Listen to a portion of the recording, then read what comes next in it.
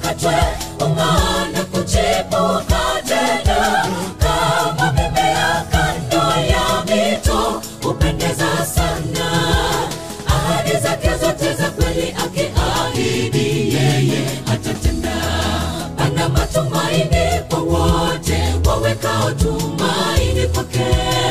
Kama mimea japo wakatwe ungana kuchipuka tena kama mimea kando ya mito upendeza sana.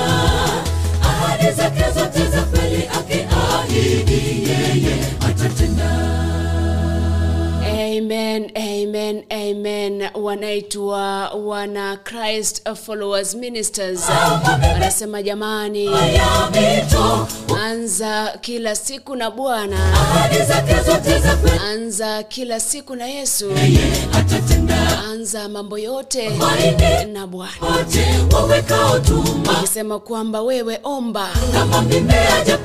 Omba na uweke tumaini ndani ya Yesu Kristo. Omba na uweke tumaini lako ndani ya Mwenyezi Mungu. Sema kwamba ahadi zake ni za milele. Ahadi zake ni ndio na amina. Ukisoma kitabu cha Korintho wa pili mlango wake ni wa kwanza mstari wa 20, anasema kwamba maana ahadi zote za Mungu zilizopo katika yeye ni ndio. Tena kwa hiyo katika yeye ni amina. Mungu apate kukutukuzwa kwa sisi. Kwamba ahadi zake ni za kweli. Ahadi zake lazima atazitenda. Usije ukawa yule mtu ambaye hana matumaini kwa Mwenyezi Mungu. Kumbuka kwamba wakati ambapo unatumia njia za mkato ni vigumu zaidi Mwenyezi Mungu kukutana na mahitaji yako. Atarahisisha njia iwe. Na kumbuka kwamba kuna mambo mengi ambayo sisi wanadamu yanatushinda, lakini kwa Mungu ni mambo rahisi sana. Kwa Mungu yanawezekana. Kama mimea japo wakatwe ungana. Hivyo endelea kusali kwa bidii. Endelea kuanza na Mwenyezi Mungu. Endelea kuanza na Bwana kila asubuhi kila kuchao. How's your weekend by the way? Inaona kwamba ni wiki mpya ama ni juma jipya ama ni fungate jipya. Tarehe ni 18 mwezi Julai mwaka 2022. Kukaribisha jamani katika kipindi cha Anza na Bwana. Inaitwa ni Monday edition. Jua kwamba pana matumaini ndani ya Yesu. Pana matumaini ndani ya Mwenyezi Mungu. Ukiendelea kumtegemea yeye, he will not abandon you.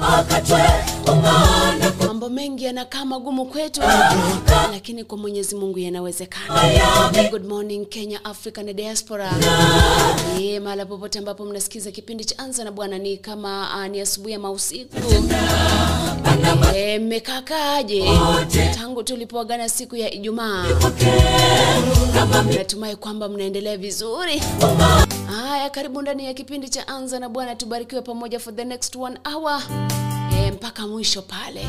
Kama hujaanza asubuhi na shukrani kwa Mwenyezi Mungu, kama hujaanza na yeye siku ya leo, jamani uone uchunge sana maisha yako ya siku ya leo yasiwe kizungumkuti. Shukrani zako Elohim. Sema shukrani zangu acha zimrudie Mwenyezi Mungu, kwa sababu yeye ndiye amenipa kibali cha uhai. Yeye ndiye amekupa wewe kibali cha uhai. Kwa hivyo ni inabidi tumshukuru, tuseme asante kwa kila kitu ambacho ametupatia katika maisha yetu. Kama umefika pale maeneo ya Facebook, naomba ushare your stream ili tushirikishe ndugu, jamaa pamoja na marafiki kutoka kote duniani.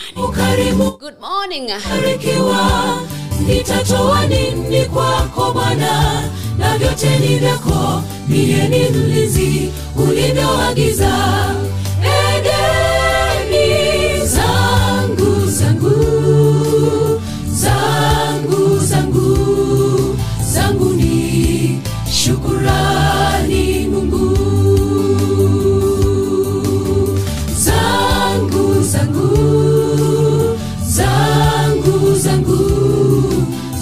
ni shukurani Mungu.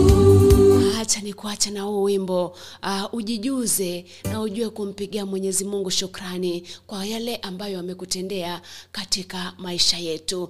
Kifungu cha kwanza ambacho nimesoma ni kutoka kwenye kitabu cha Korintho wa pili, mlango wake ni wa kwanza, ukisoma mstari wa 20 nasema ahadi zake ni za kweli, ahadi zake ni ndio na amina. Hayo ndo maneno ambayo Mwenyezi Mungu anatamka.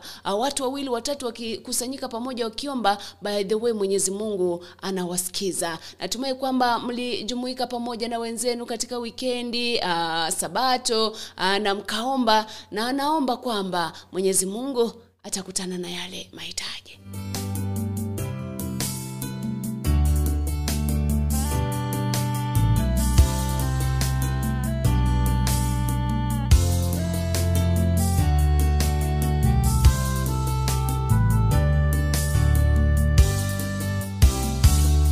Sifushani zako Elohim, safari mbali umenileta, sina budi kuzishukuru hisani zako kuu. Na sifushani zako Elohim, safari mbali umenileta, sina budi kuzishukuru hisani zako kuu. Kwa ukarimu wako na barikiwa, nitatoa nini kwako Bwana, na vyote ni vyako, mie ni mlinzi ulivyoagiza. Edeni zangu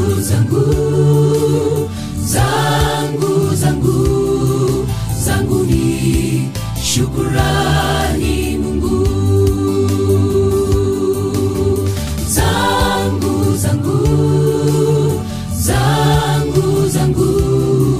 Zangu ni shukrani Mungu. Nasema zangu.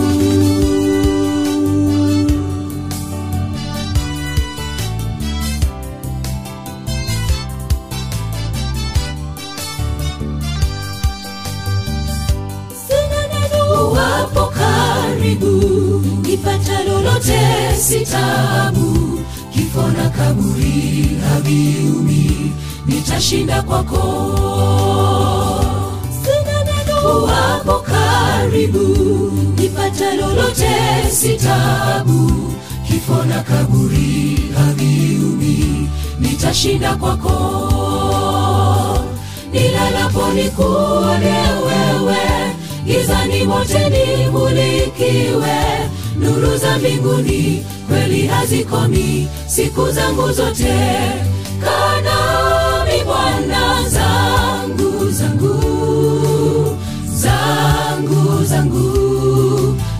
ni shukrani Mungu.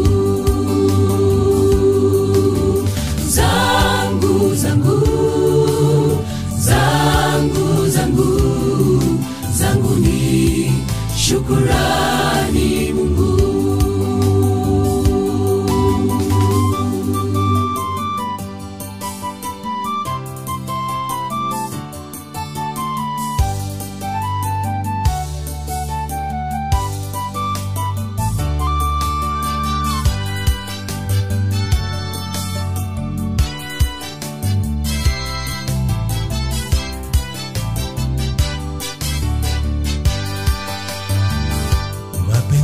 Sasa yatimie, wewe mfinyanzi mimi tope, unihojie dhambi zote, unisafi Bwana.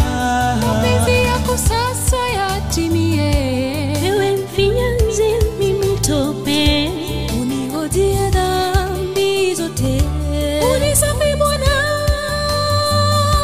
Natoa vitu vyote kwako leo, maisha, mali, moyo vipoke, mwili wangu wote ni hekalu lako, niongoze Bwana. Takuimbia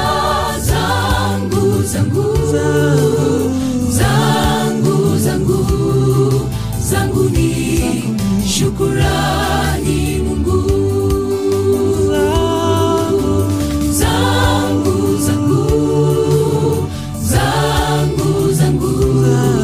Zangu ni shukrani Mungu.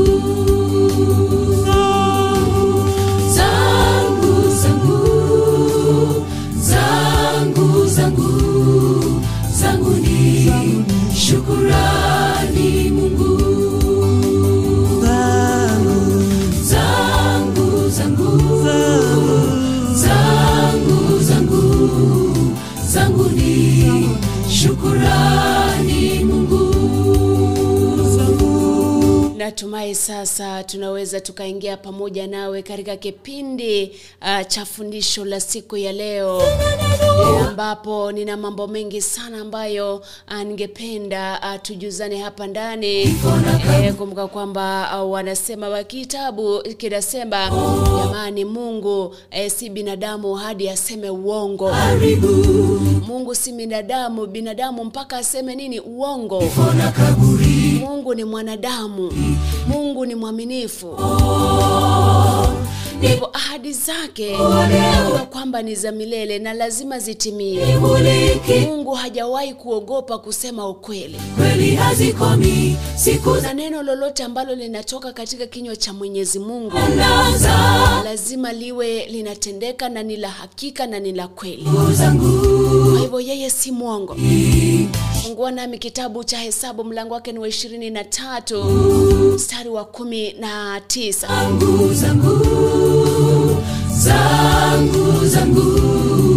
Zangu ni shukrani Mungu. Mungu si mtu ama Mungu si mwanadamu aseme uongo, wala si binadamu abadili nia yake. Je, ataahidi kitu na asikifanye, au kusema kitu asikitimize? Kitabu kile ni cha Hesabu, mlango wake ni wa 23 mstari wa 19, kwamba Mungu kwa kweli si muongo, kwamba kweli Mungu si binadamu. Kwa sababu wanadamu tumezoea tunaweza tukazungumza kitu ambacho si cha kweli, lakini Mwenyezi Mungu anasema mambo ambayo ni ya kweli. Kitu chochote ambacho kinatoka kinywani mwake lazima kiwe ni cha kweli. Kitu chochote ambacho kinatoka kinywani mwake lazima kwamba ana uhakika kwamba yale mambo yote ambayo anazungumza yatatendeka. Ningojea dhambi zote, unisamehe Bwana. Wanadamu ama Mwenyezi Mungu, natoa vitu vyote kwako leo. Mwenyezi Mungu haogopi. Moyo vipokee, kila neno anasema lazima litimize. Lako niongoze. Fungua nami kitabu cha Yeremia, mlango wa 1 mstari wa 12.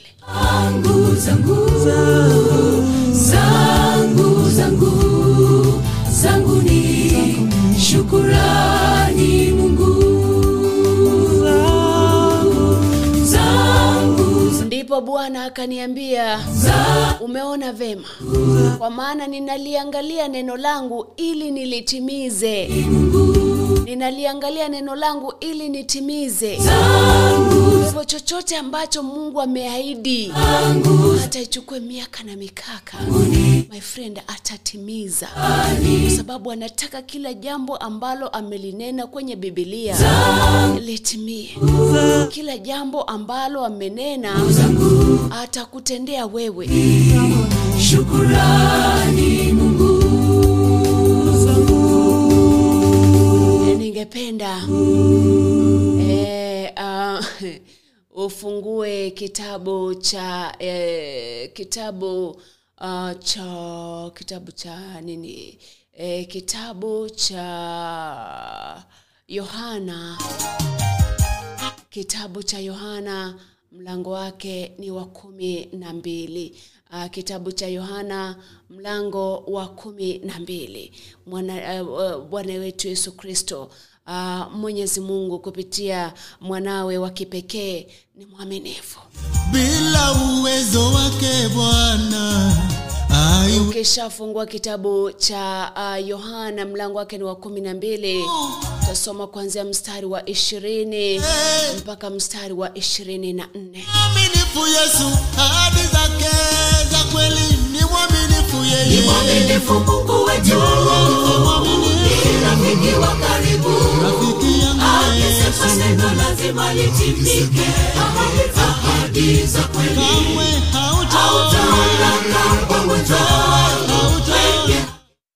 Kitabu ni cha Yohane, mlango wake ni wa 12 mstari wa 20 hadi 24.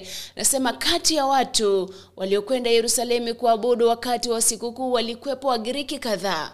Hawa walimjia Filipo ambaye alikuwa mwenyeji wa Bethsaida huko Galilaya, wakamwambia, tungependa kumwona Yesu. Filipo akaenda akamwelezea Andrea, na wote wawili wakamwambia Yesu. Yesu akawaambia, wakati umefika wa mimi Mwana wa Adamu kutukuzwa. Ninawahakikishia kuwa mbegu ya ngano isipopandwa ardhini na kufa hubakia peke yake, lakini ikifa inazaa nafaka kwa wingi. Sikia, nasema kwamba mbegu ya nafaka, mbegu lazima iwekwe pale ardhini, ife kisha ichipuke.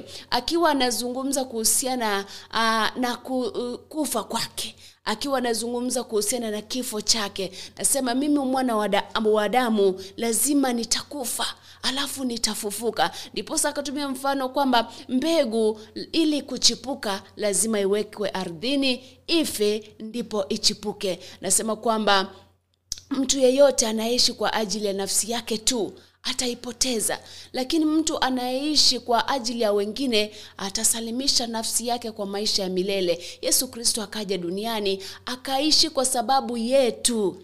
Akaishi maisha kwa sababu ya mwanadamu, hakuishi maisha yake. Kwa sababu Yesu Kristo kama alikuwa mwanaume, Yesu Kristo angeishi maisha kama mtu mwingine, kama mwanaume mwingine yote, atafute mali, ajenge nyumba, aoe, awe na watoto, lakini alikuja akaishi kwa sababu yetu, kwa sababu yako na mimi, ili kila kitu ambacho kilikuwa kimetabiriwa, kimezungumza pale kwenye Biblia kitendeke.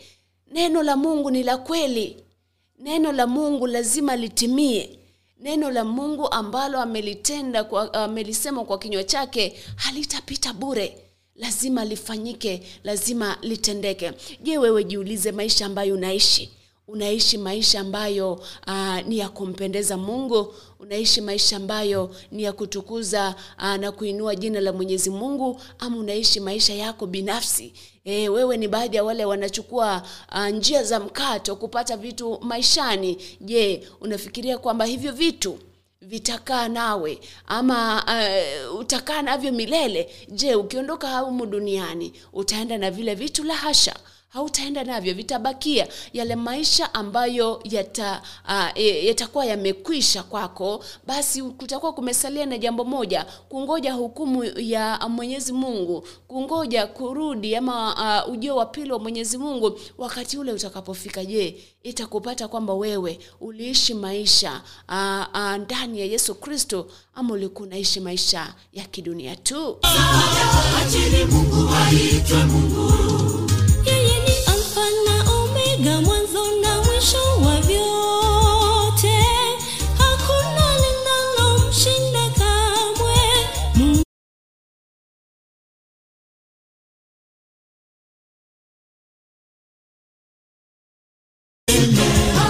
Ahadi za kweli hautaona pamoja. Wewe hakika kiteseka, wala watoto wake wakiomba msaada. Acheni Mungu aitwe Mungu. Jamani, tungekuwa tunagharamia hewa na hali ya maisha, je, tungeishi hata siku moja tu? Mungu wangu ni mwaminifu, acheni aitwe Mungu milele hata milele. Anipenda mimi mwenye dhambi, upendo huo haupimiki. Ni mwaminifu Mungu wetu, ni rafiki wa karibu. Akisema neno lazima litimike. Ahadi za kweli hautaona pamoja. Wewe hakika kiteseka, wala watoto wake wakiomba msaada. Acheni Mungu aitwe Mungu. Najivunia kuwa mwana wake Mungu, mimi ni mtoto wa kifalme. Katika nyumba ya baba yangu mna makao mengi, mwakaribishwa. Unachopaswa kufanya wewe ni kutubu dhambi zako. Yeye ni mwaminifu, yu tayari kukupokea wakati wote. Ni mwaminifu Mungu wetu, ni rafiki wa karibu. Akisema neno lazima litimike. Ahadi za kweli hautaona pamoja. Wewe hakika kiteseka, wala watoto wake wakiomba msaada. Acheni Mungu aitwe Mungu. Ikiwa watu wangu waloitwa kwa jina langu watajinyenyekesha na kuomba na kunitafuta uso na kuacha njia zao mbaya, basi mimi nitawasikiza, kuwasamehe dhambi zao na kuiponya nchi yao. Mungu wangu ni mwaminifu, yeye ni mwaminifu. Mungu wetu ni rafiki wa karibu, akisema neno lazima litimike, akisema neno za kweli hautaona kama mtaani kila kiteseka. Wana watoto wake wakiomba lakini Mungu aitwa Mungu. Nani kama Yesu kashinda mauti, sifa utukufu kwake. Wanadamu, ndege, wanyama, wadudu, wote wakusifu Yesu. Nani kama Yesu kashinda mauti, sifa utukufu kwake. Wanadamu, ndege, wanyama, wadudu, wote wakusifu Yesu. Nani kama Yesu kashinda mauti, sifa utukufu kwake.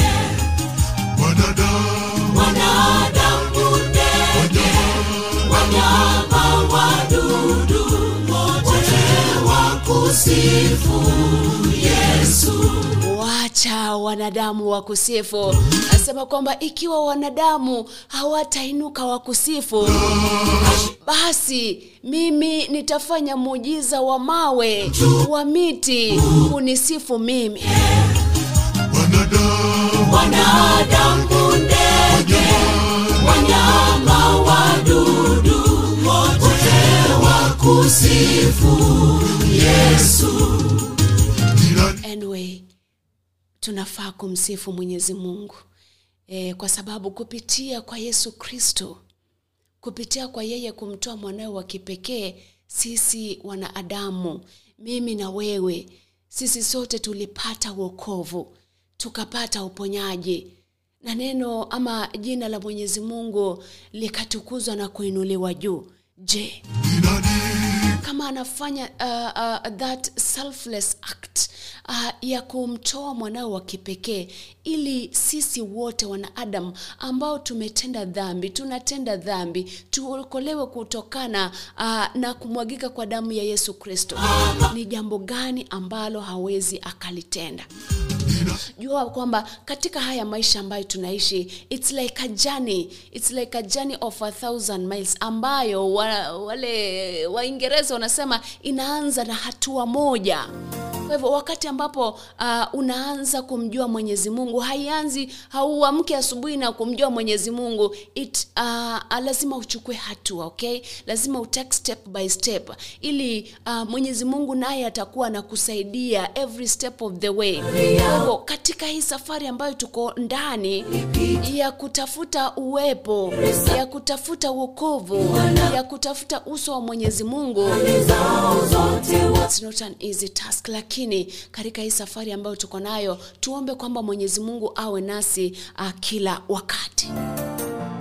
Kabla sijakupa wimbo ambao unafuata wa The Rarity Family, nasema tumo kwenye safari ya kuelekea kule mbinguni. Jamani, ningependa ufungue nami kitabu cha gani hiki? Kitabu cha Mathayo mlango wa 18. Mstari wa 18 tusome na 20. Nasema kwamba nawaambieni kweli, mtakachofunga duniani kitafungwa mbinguni, na mtakachofungua duniani kitafunguliwa mbinguni. Tena nawaambieni, wawili miongoni mwenu wakikubaliana hapa duniani kuhusu jambo lolote la kuomba, Baba yangu wa mbinguni atawafanyia jambo hilo Kwa maana popote pale wanapokusanyika 2 au 3 kwa jina langu, mimi nipo hapo kati yao. Kila wakati huwa anasema kwamba jamani, wakati ambapo unaomba kumbuka kuniombea Masion Tita. Nikiomba acha nikumbuke kumuombea Morini Bitutu kwa mfano, ama ni muombe Dominic Gai. Lile neno ambalo unataja na wewe umeliomba, jamani, Mwenyezi Mungu atakutana na yale mahitaji. Na vile ni vizuri kukufanya kusanyiko la kuomba mkiwa na nia moja. Mkienda kuomba na kila mtu ako na maombi yake, unapata kwamba wakati mwingine mambo yanakuwa vigumu kidogo, lakini mkikusanyika pamoja kuomba kama mnaomba for restoration, Mwenyezi Mungu atakuwa kati yenu na atasikia maombi yenu na atatimiza. Sababu neno lake ni kweli, neno lake ni ndio na amina. Ukapoteza nafasi ya bure. Kabla sijaachilia wimbo huo jamani, nikubalie niangalie baadhi ya wale ambao wameingia katika kipindi cha leo ambao wako pamoja nami. Mtu wa kwanza pale namuona anaitwa OTKF kutoka pale Embakasi Pipeline. Roba msanii kutoka pale Naivasha Karagita anasema be blessed. Roba msanii asante. Janti Onsonko na kuona pia yuko ndani kutoka kule Beirut Lebanon anafuatilia zaidi. Good morning Janti. Josephat Mosena muona pia kutoka pale Kauni 001 anaendelea kusikiza na kutazama. Namuona Douglas Nyamoya kutoka pale Westlands Nairobi anatupata vizuri kabisa, anasema na waamsha wazazi wake waamke wafanye kazi. Ndio Koli Bless Omingo pia anakuwa uko ndani anaendelea kubarikiwa kutoka kule Flagship. Jeff Mokaya Akuma anakuwa kutoka kule Kiserian. Tuko pamoja, barikiwa sana team Kiserian, ile ni timu ya Kajiado kule. Anaitwa Karo Bigisa anakuwa uko ndani kutoka kule Kitengela. Have a blessed morning, have a blessed Monday by the way. Josephat Nyakweba anakuwa kutoka kule Doha Qatar anaendelea kusikiza na kutazama. Edwin Ratemo, good morning, all here in the above name of our dear Lord Jesus Christ. Anza Na Bwana Monday morning with a new style by saying glory, glory to God. Amen. Edwin Ratemo, salimia watu wa Kauni 047. Charles Luanga Ugato kutoka kule Kenguso Salams Club kule Nyamira anasema yuko ndani na Jacqueline Kwamboka, Sylvia Mora, Lavi Kwamboka, Weldo Nyaore na watu wote ambao wako pale Kauni ya Nyamira. Barikiwa sana mnapoendelea kusikiza kipindi cha leo cha Anza Na Bwana, zikiwa pale zimesalia 22 dakika. Mimi ningatuke, ningependa ushare hiyo stream ili tuwashirikishe wengine ambao hawajawahi fika hapa ndani. Rispa Kwamboka, good morning, Mungu ni mwema kila wakati. Kutoka kule Dubai anasema yuko salama zaidi. Niko ndani mama yake Dina Omar kutoka Rio Moro na watoto wake kina Clinton Obama, Morgan, nasema jamani waendelee kubarikiwa zaidi. Asante sana Rispa Kwamboka. Dominic Gai namuona anasema good morning Sister Mercy, siku nyingi sana. Barambako kutoka kule University of Nairobi School of Law Parklands pale, and please Sister Mercy play a song by Belda Nyabuto. God bless you for the service you deliver to us. Asante sana. Morning Forgiven Singers utakuja hapo baadaye.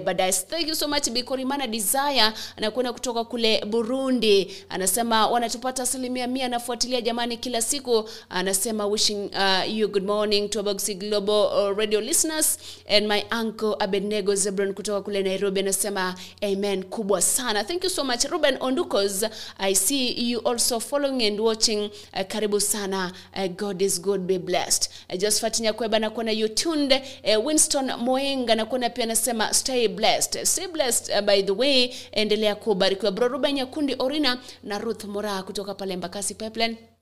Salute to you guys. Anasema have a blessed day to you all. Endelea kubarikiwa katika kipindi cha leo cha Anza Na Bwana. Na kabla sijaendelea zaidi ni kupatia fungu la mwisho jamani, nikubalie bila shaka ni kubariki na hiki kibao cha The Rarity Family. Anasema tuko kwenye safari ya kuelekea kule mbinguni, safari ya washindi. Je, utakuwa miongoni mwa wale ambao wataitwa washindi kufika pale mbinguni? Hilo ni jibu, hilo ni swali. Wewe jioji ama jiulize na ujijibu.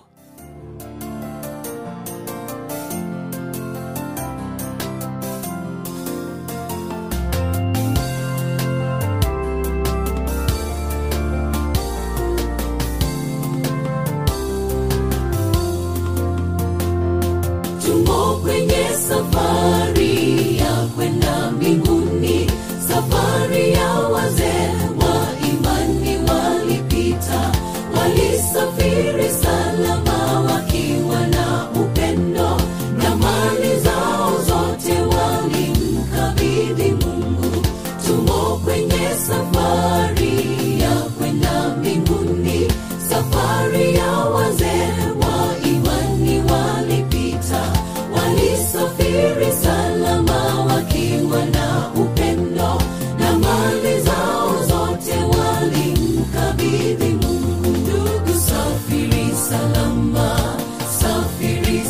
salama safari yako wa imani, uwe na hakika na matumaini yako, ukapoteza nafasi ya bure.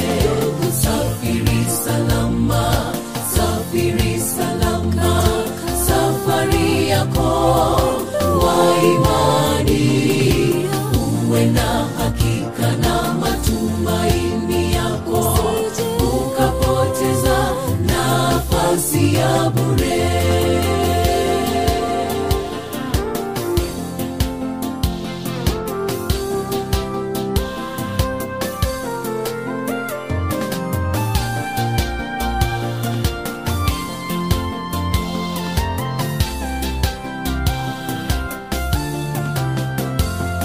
Tumo kwenye safari ya kwenda kwa Baba, hatutaweza kusita sita kwenye safari. Tuna mifano mingi ya kuweza kujifunza, yaliyowapa ushindi wazee wa imani. Tumo kwenye safari ya kwenda kwa Baba, hatutaweza kusita sita kwenye safari. Tuna mifano mingi ya kuweza kujifunza, yaliyowapa ushindi wazee wa imani. Ndugu, safiri salama, safiri salama safari yako wa imani, uwe na hakika na matumaini yako, ukapoteza nafasi ya bure. Safiri salama, safiri salama safari yako wa imani, uwe na hakika na matumaini yako, ukapoteza nafasi ya bure.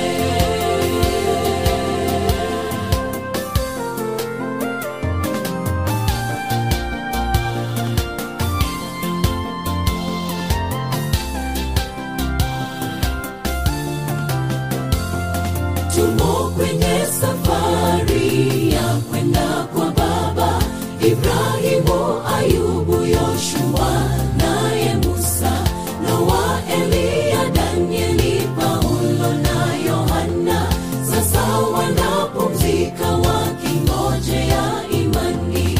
Tumo kwenye safari ya kwenda kwa Baba, Ibrahimu, Ayubu, Yoshua naye Musa, Noa, Eliya, Danieli, Paulo na Yohana, sasa wanapumzika wakingojea imani. Ndugu, safiri salama, safiri salama safari yako wa imani, uwe na hakika na matumaini yako, ukapoteza nafasi ya bure.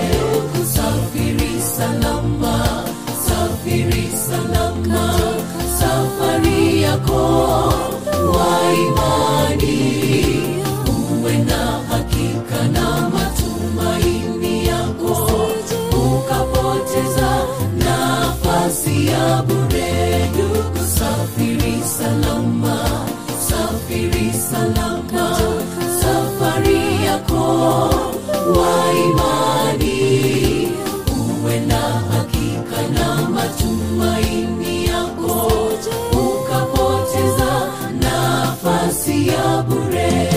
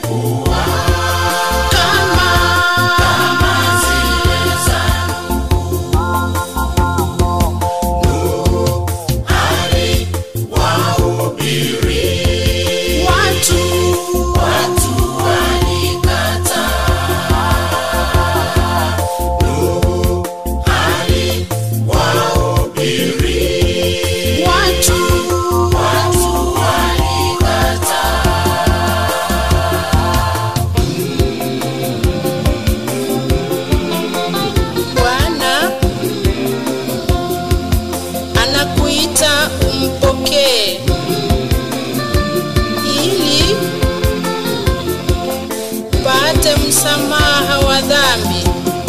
Ni mwenye nguvu, yeye ni mwenye nguvu. Yesu mwenye nguvu, anaokoa wote.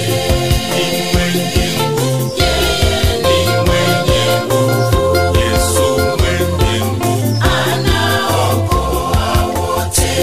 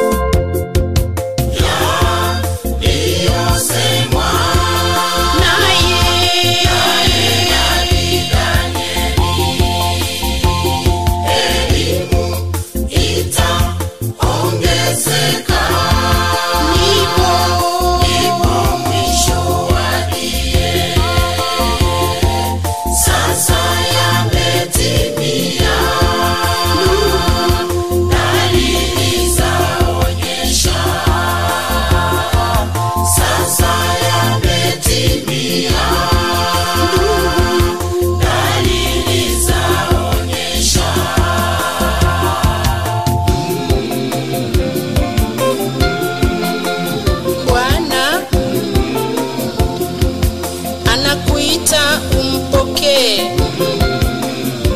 ili upate msamaha wa dhambi. Ni mwenye nguvu, yeye ni mwenye nguvu. Yesu mwenye nguvu, anaokoa wote. Ni mwenye nguvu, yeye ni mwenye nguvu. Yesu mwenye nguvu, anaokoa wote.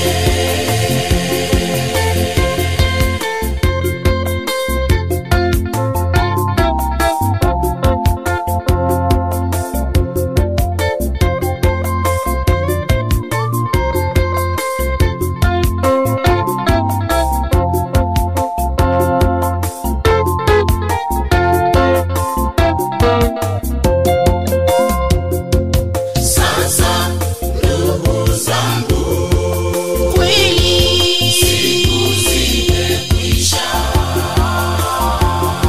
Njoo kwake Bwana, usije ukapotee. Dunia itakwisha na yote yaliyomo. Dunia itakwisha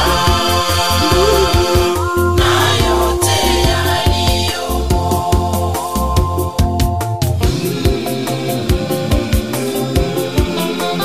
Bwana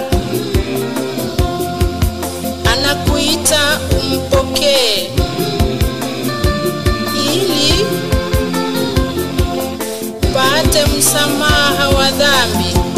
Ni mwenye nguvu, yeye ni mwenye nguvu.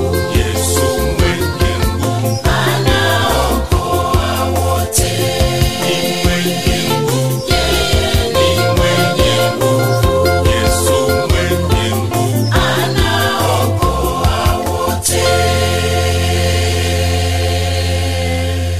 Yeye ni mwenye nguvu, anaokoa wote. Kwa hivyo usije ukashangaa kwa nini ama mambo yanaenda vipi. Mungu kwamba katika jambo ambalo unalifanya jamani, the Lord Almighty is always with us. 9 dakika zimesalia gonge saa 2 majira ya Afrika Mashariki. Tumai kwamba umebarikiwa na wimbo huo wa ELCK kule Nyambunwa, nasema dunia yaisha. Ningependa nishiriki nawe fungu la mwisho ambalo ni kutoka kwenye kitabu cha Petro wa kwanza mlango wa 5. Tusome mistari kadhaa pale, na hili ni kuhusiana na wosia kwa wazee, wosia kwa watu ambao miaka yao imesonga songa. Nasema kwamba ninawasihi wazee waliomo miongoni mwenu, nikiwa mzee mwenzenu na shahidi wa mateso ya Kristo na mshiriki katika utu utakaofunuliwa, lichungeni kundi la Mungu mlilokabidhiwa, si kwa kulazimishwa bali kwa hiari, si kwa tamaa ya fedha bali kwa moyo wenu wote. Msijifanye mabwana wakubwa kwa wale mnaowachunga, bali muwe vielelezo kwa kundi hilo. Naye mchungaji mkuu atakapodhihirishwa, mtapokea taji ya utukufu isiyofifia. Jambo kwamba linazungumza kwamba ni kama wewe ni elder, chunga wale watu ambao wako chini yako, si kwa kuwalazimisha bali kwa hiari, kwa kielelezo kwao, si kuambia kwamba mkija nitawapatia fedha. Hapana, wacha muwachunge ama muelekeze kwa mioyo yenu mizuri. Akiangalia jamaa anaona Anthony Ragori, ama anaona Bikorimbane Desire, ama anaona Charo Gideon, anaona mienendo yake ni mizuri, anasema jamani, huyu sasa akinizungumzia ama ukizungumzia mtu, unapata kwamba ni rahisi sana kumuelewesha, ni rahisi sana yeye kubadilika. Kuwa mtu ambaye ni kielelezo, this is the main part there, kuwa kielelezo na the people that are under you. Wachunge, walinde, sio kwa mapenzi, na waelekeze kwa njia ambazo ni sahihi, njia ambazo ni za kumwelekea Mwenyezi Mungu. Na vile vile vijana nao mnaambiwa jamani, watiini wazee, jivikeni unyenyekevu, mnyenyekeane, kwa maana Mungu huwapinga wenye kiburi bali huwapa neema wanyenyekevu. Basi nyenyekeeni chini ya mkono wa Mungu wenye nguvu, ili wakati wake ufaao utakapotimia awainue.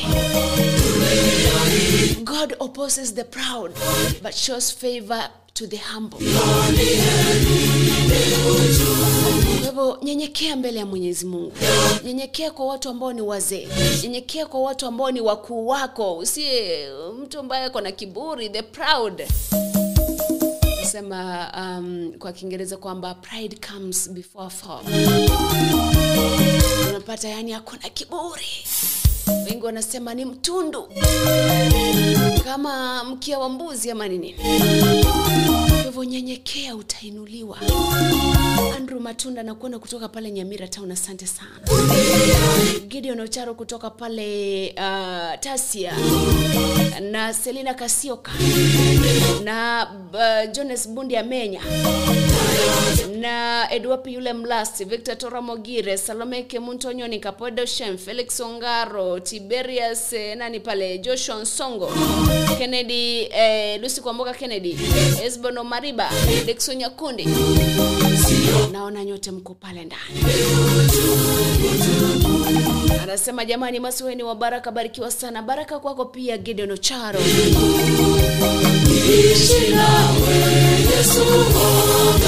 Wanaitwa wana Catholic kutoka pale St. Barbara Nyabururo Parish.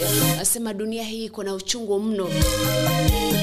Jua yale mambo ambayo unafanya, mambo ambayo unatenda jamani, yawe mambo ambayo ni ya kuinua na kulitukuza jina la Mwenyezi Mungu.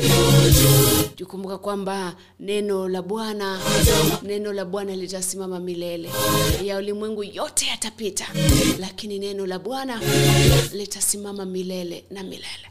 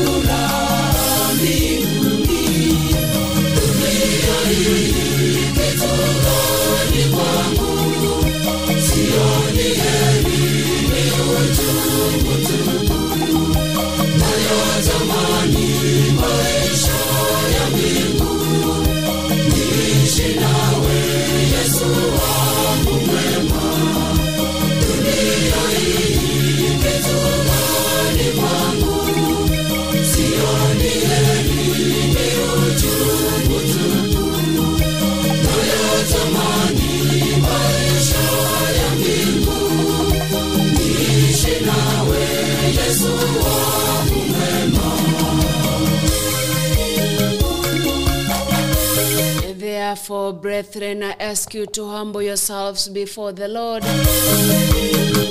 that in due time he may uplift you.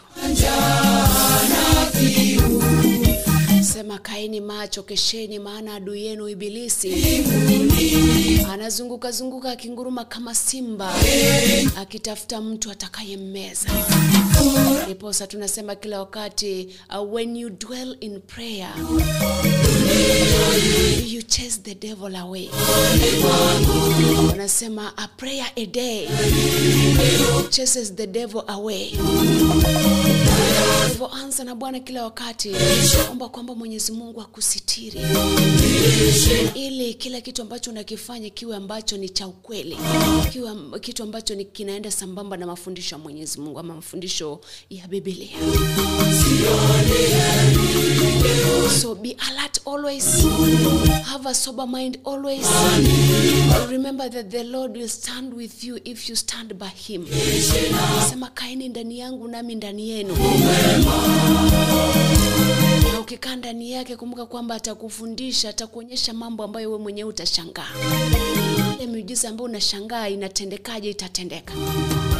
Nashukuru sana kwa watu wote ambao waliingia katika kipindi cha Anza na Bwana kuanzia saa 1 mpaka sasa hivi, wakati ambapo natamatisha kipindi cha siku ya leo. Na by the way, kwa watu wote ambao walishare, wakacomment, wakalike, I say thank you so much. Kumbuka kwamba omba kila wakati, anza na Mwenyezi Mungu, anza na Bwana kila wakati, kwa sababu ndani ya Mwenyezi Mungu kuna matumaini kwamba ahadi zake ni za milele, ahadi zake zitatimia, kwa sababu yeye maneno yake ni mawili, ndio amina. Hayo ndo maneno ya Mwenyezi Mungu. Kumbuka kwamba usitumie njia za mkato. Njia za mkato ndio zitakupatia mali, zitakupatia kitu unataka kwa haraka, lakini at the end of the day utakuwa umepoteza roho yako kwa watu ambao hawatakusaidia kabisa. Kumbuka pia yanayoshindikana, yale ambayo si rahisi, ambayo hayawezi yakatendeka kwa nguvu na uwezo wa binadamu, Mwenyezi Mungu hayawezi akamshinda. Yote yanawezekana kupitia kwake. Na vile vile sali kwa bidii. Kumbuka kusali, na unaposali kumbuka kusali kuombea wengine, kwamba uwataje majina. Jamani, Mwenyezi Mungu naomba msaidie Dominic, naomba msaidie Oti, naomba msaidie Jantex, naomba msaidie Kerry kutana na mahitaji ya maisha yake. Jamani, ukimtaja pia mahala alipo atagutuka. Msaidia kujua zaidi, na ataanza kumjua Mwenyezi Mungu. Kupitia kwake tulikombolewa, na yeye yupo, alikuwepo na atakuwepo. Kila kitu kitapita, lakini yeye atasalia pale pale. Vitu vyote ambavyo tunavyo hapa ulimwenguni vitasalia, lakini atakaye kuwa milele na milele atakuwa ni Mwenyezi Mungu. Tukae ndani yake kila wakati, ili atuonekanie na akutane na mahitaji yetu. Thank you so much. Thanks a million times to all of you who shared, who like to commented. Mbarikiwe zaidi wakati ambapo mmesikiza kipindi cha Anza na Bwana. Naona Respa Kwamboka anasema Respa Kwamboka mwisho pale anasema yuko ndani bado kutoka kule Dubai Salams Club. Anasema salamu iwafikia kina James Ndubi, Peter Omar kutoka kule Nakuru, Abudi Momanyi, wote salamu ziwafikia. Asante sana Dominic Guy, asante sana. Wimbo ule unacheza after nimengatuka. Naomi Ondwani na kuona kutoka kule Nairobi, barikiwa sana. Mother Bonareri kutoka kule Nairobi West pia na kuona, barikiwa sana. Monyo Subate Martha Kwamboka kutoka Kitengela, sijui leo ameenda wapi. Gideon Ocharo nimekuona, na watu wote ambao wanaendelea kusikiza. Thank you so much for being with me, for setting aside some time to be in Anza Na Bwana. Barikiwa zaidi, na may the grace of our Lord Jesus Christ and the love of God and the fellowship of the Holy Spirit be with us now and forevermore. Amen. My name is Mercy Ontita. Bye-bye, and I must salute you all. Thank you so much. See you tomorrow morning. Forgiven Singers, a beautiful home, finishing the show.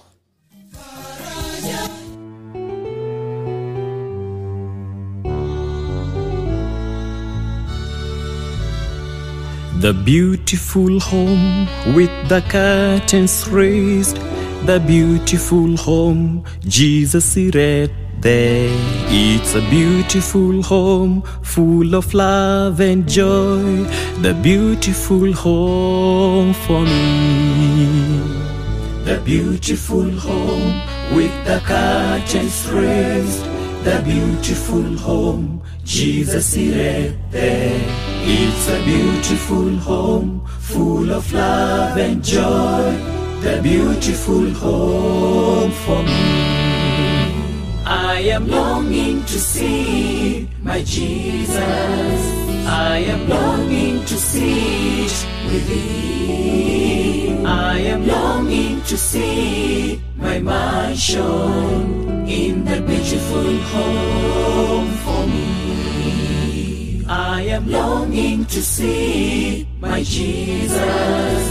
I am longing to sit with Him. I am longing to see my mansion in the beautiful home for me.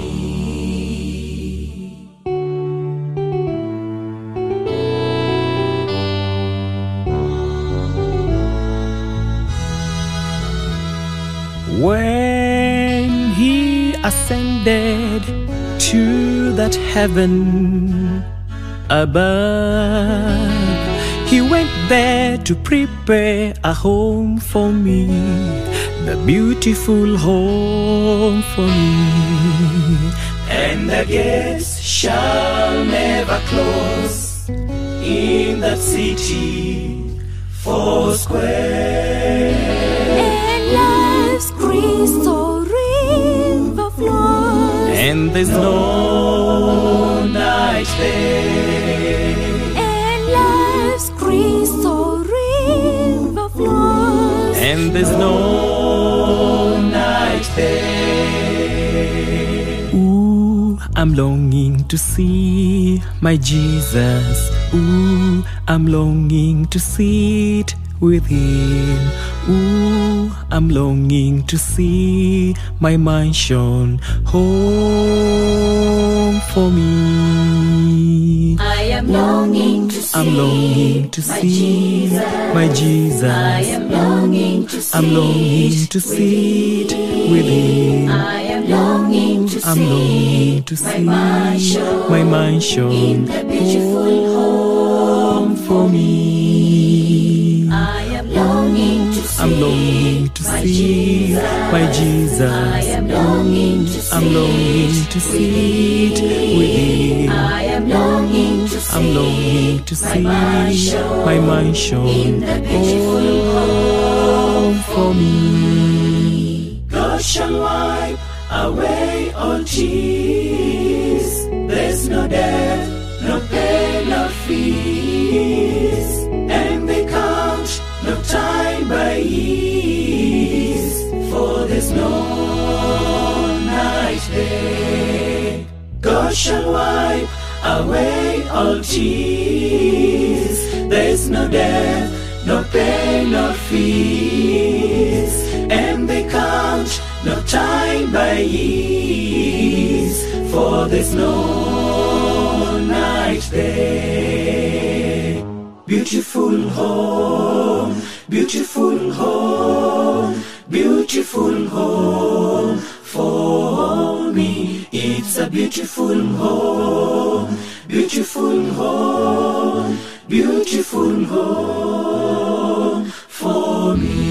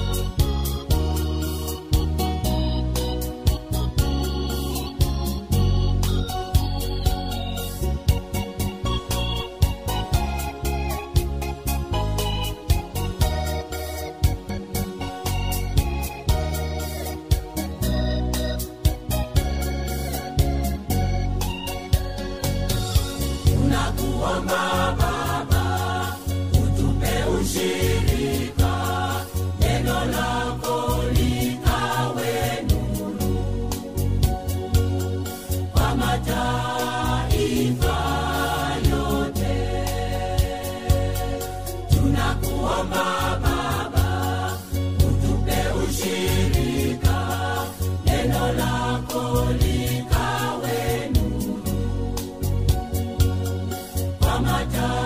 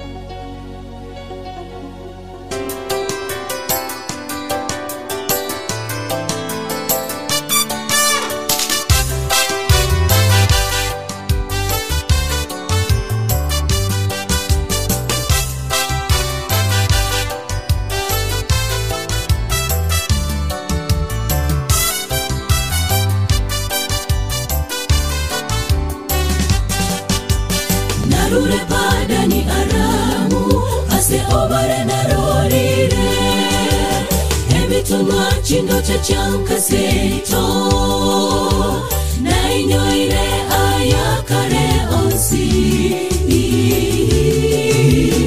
ebi bebene na korete nobuya bwanya saitata nechira anderete na konye na ende na nene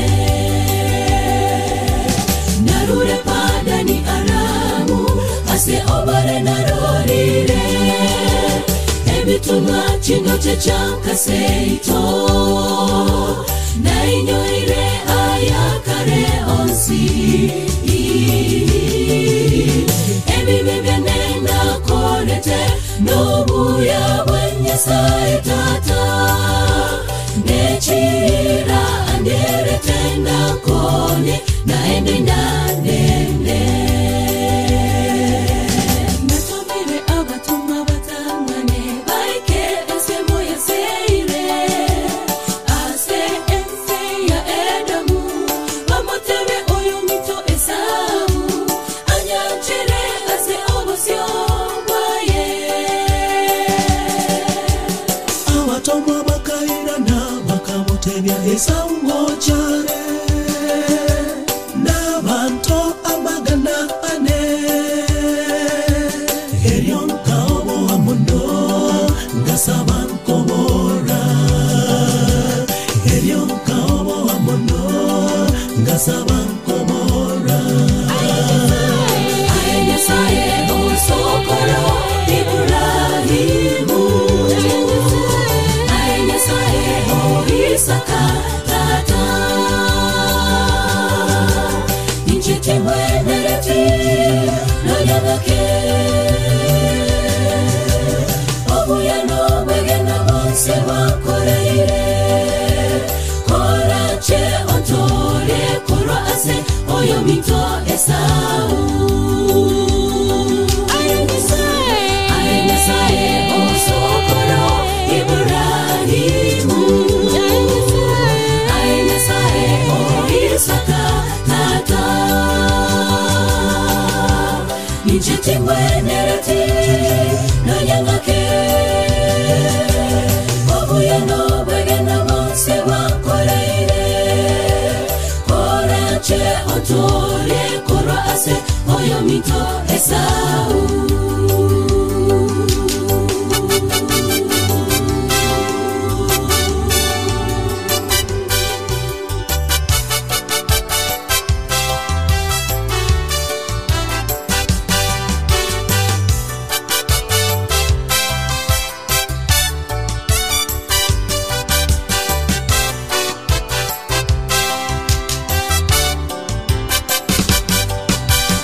omuntu agachatoka na bogake ekera aratari komboa agakona enengo yebacho agantengeria elio agantebya mutige agende kamotebeteba hotina otarasesena kamboria na kiyokorokwa kamo enenea inche korokwa Yakobo erio agantebya tokoro kwa Yakobo norokwe Israeli ikiagera haye kwa rwanire nenyasaye ne mwanya banto ayakoboiri elio agasesenyo mora ase obororo gingo tara gingo samora ase obore mabwane gingo semele nguru chane nimo semele nyasaye omonene one ase oboge mabwane wesi naichatari yakobona ende korende Israeli mora ase obororo gingo tara gingo samora ase obore mabwane gingo semele nguru Osemere Nyasaye omonene one.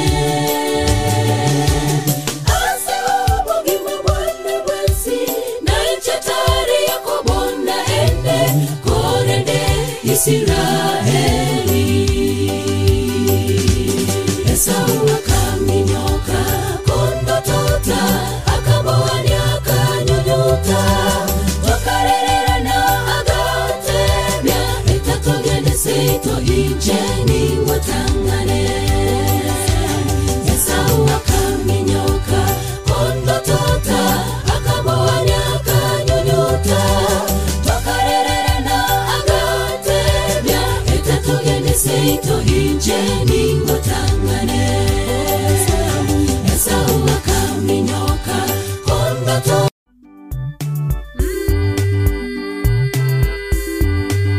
wewe bosi, stumie ubosi kuwanyanyasa wenzako.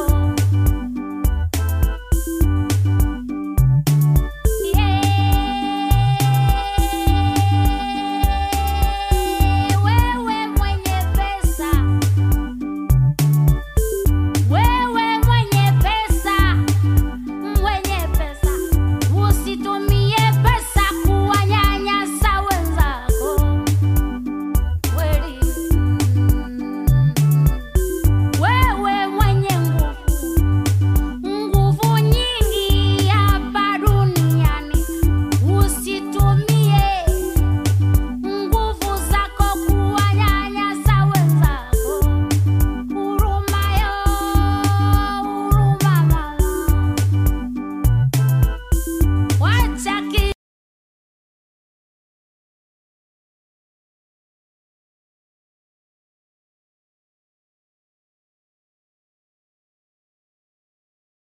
kila mtu atese duniani kwa raha zake.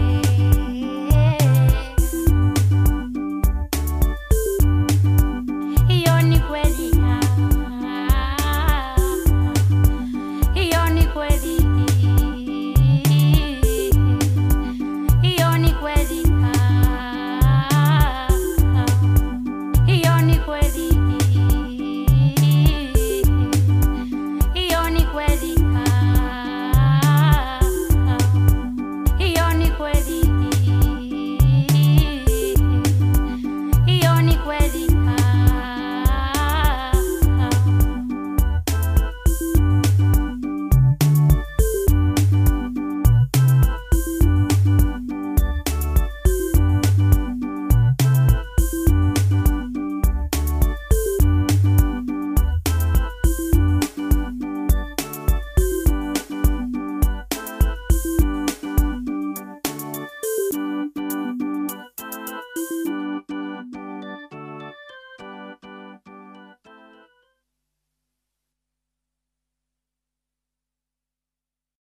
Kama nilivyowaita ndugu zangu, baba mkwe pamoja na shangazi, dada zangu pamoja na shemeji zangu, ni kuhusu swala la mke wangu tulikuwa mwamini katika swala la ndoa.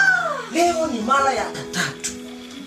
Nimefikia kiasi ambacho nimechoka kiakili na siwezi tena kuvumilia. Lakini kabla ya yote, sijui mnasemaje. Na sijui tu baba mkwe unasemaje katika hili. Mimi nakubaliana na wewe. Hebu nirudi niseme hivi. Hili ni kosa, ni kosa, ni kosa. Lakini hapa duniani bado nafasi ya msamaha inaweza kuwepo. Labda nikuombe uweze kumsamehe. Na msamehe ya kwanza, ya pili, ya 3 haitawezekana. Msamehe mwanangu. Msamehe mke wako mwanangu. Msamehe. Maana ni aibu kwetu sisi. Msamehe. Msamehe mke wako, naomba msamehe mwanangu. Haiwezekani. Msamehe baba. Msamehe. Baba mke wako. Sasa dunia imeharibu. Msamehe. Kikao cha kwanza mwanangu. Sikubali kabisa. Msamehe. Sasa usikubali. Siwezi. Siwezi. Mwanangu. Leo ni mara ya 3. Kaka usisamehe. Atazidi mwanangu. Nyamaza mama. Nyamaza mama.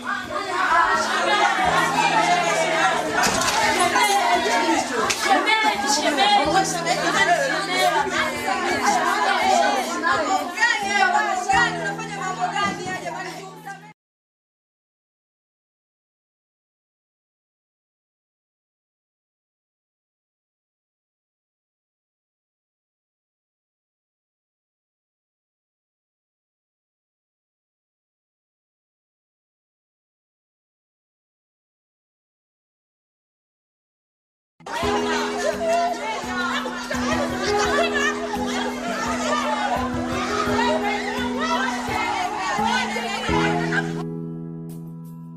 Ni wanadamu ambao twakosea muda wowote kwa lolote, twajikuta tumegombana.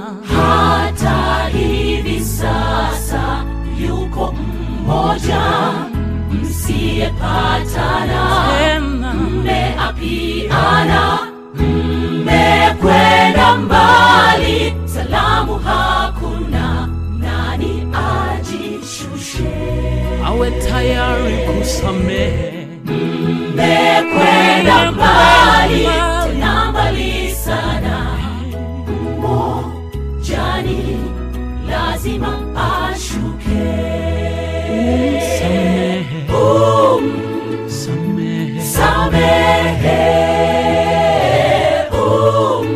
Samehe kabisa.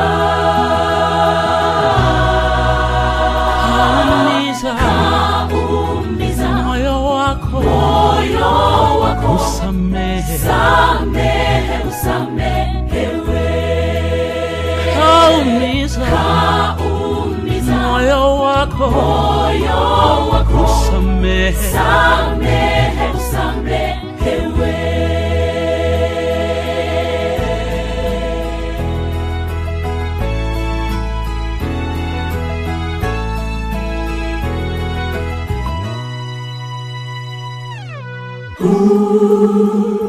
Na mashaka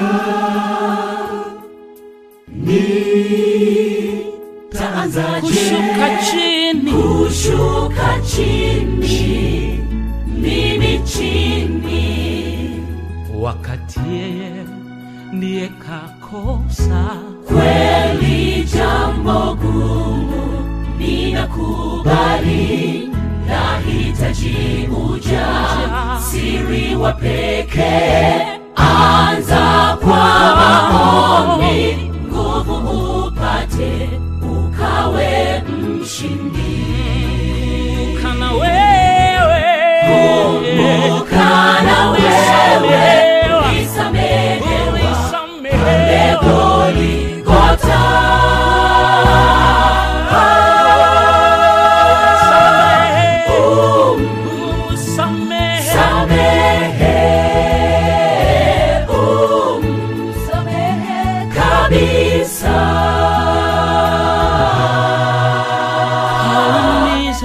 Kaumiza moyo wako, usamehe, usamehewe. Kaumiza moyo wako, usamehe, usamehewe.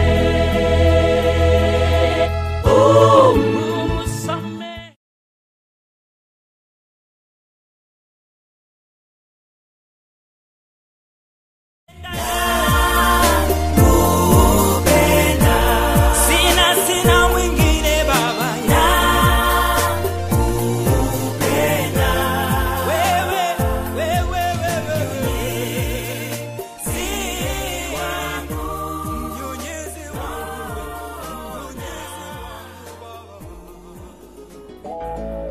Unasikiliza AGR Live, abaguseglobalradio.com.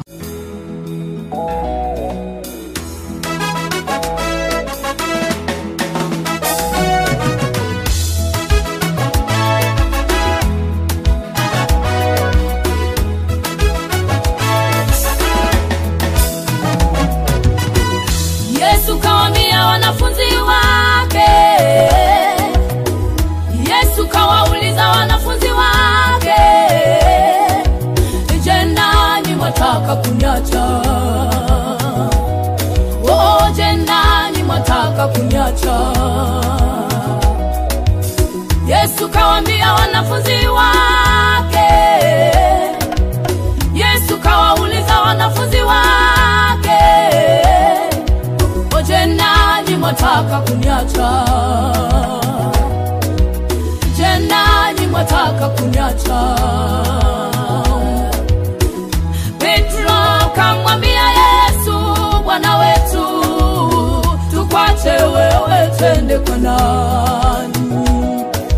Oh, Petro kamwambia Yesu, Bwana wetu, tukwache wewe twende kwa nani? Petro kamwambia Yesu, oh, Bwana wetu, tukwache wewe twende kwa nani? Hapo ndipo ninajifunza kwamba hata nidharauliwe nitabaki na wewe Mungu. Oh, hapo ndipo ninajifunza kwamba hata wanikatae nitabaki na wewe Mungu. Oh, hapo ndipo ninajifunza kwamba hata nidharauliwe nitabaki na wewe Mungu. Oh, hapo ndipo ninajifunza kwamba nipite kwenye magonjwa nitabaki na wewe Mungu. Oh, hapo ndipo ninajifunza kwamba hata nijaribiwe nitabaki na wewe Mungu. Oh, hapo ndipo ninajifunza kwamba nibaki mwenyewe nitabaki na wewe Mungu. Mungu wangu, nimebaki na wewe, na wewe, na wewe, nimebaki na wewe. Mungu wangu, Baba, nimebaki na wewe, na wewe. Mungu, nimebaki na wewe, na wewe, na wewe, nimebaki na wewe, na wewe. Baba, nimebaki na wewe, na wewe. Mungu, nimebaki na wewe, Baba, nimebaki na wewe. Mungu,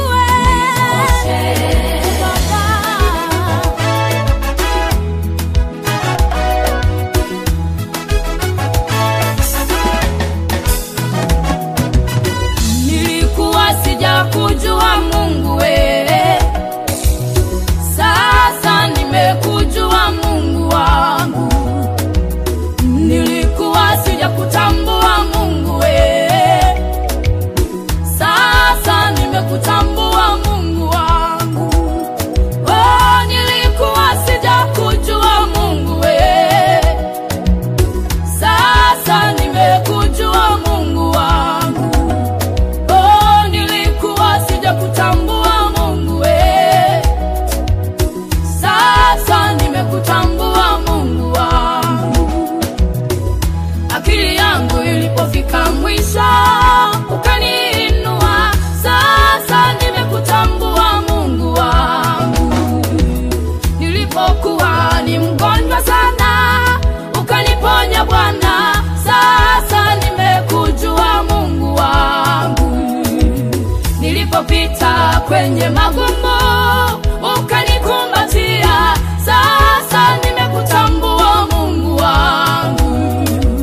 Katikati ya maadui zangu wewe ukanitetea, sasa nimekujua Mungu wangu. Ndugu zangu waliponikataa wewe ukanikumbatia, sasa nimekujua Mungu wangu. Nimebaki na wewe, nimebaki na wewe, nimebaki na wewe, wewe, wewe, wewe. Nimebaki na wewe, nimebaki na wewe, na wewe, na wewe, nimebaki na wewe. Mungu wangu, Baba, nimebaki na wewe, na wewe. Mungu, nimebaki na wewe, na wewe.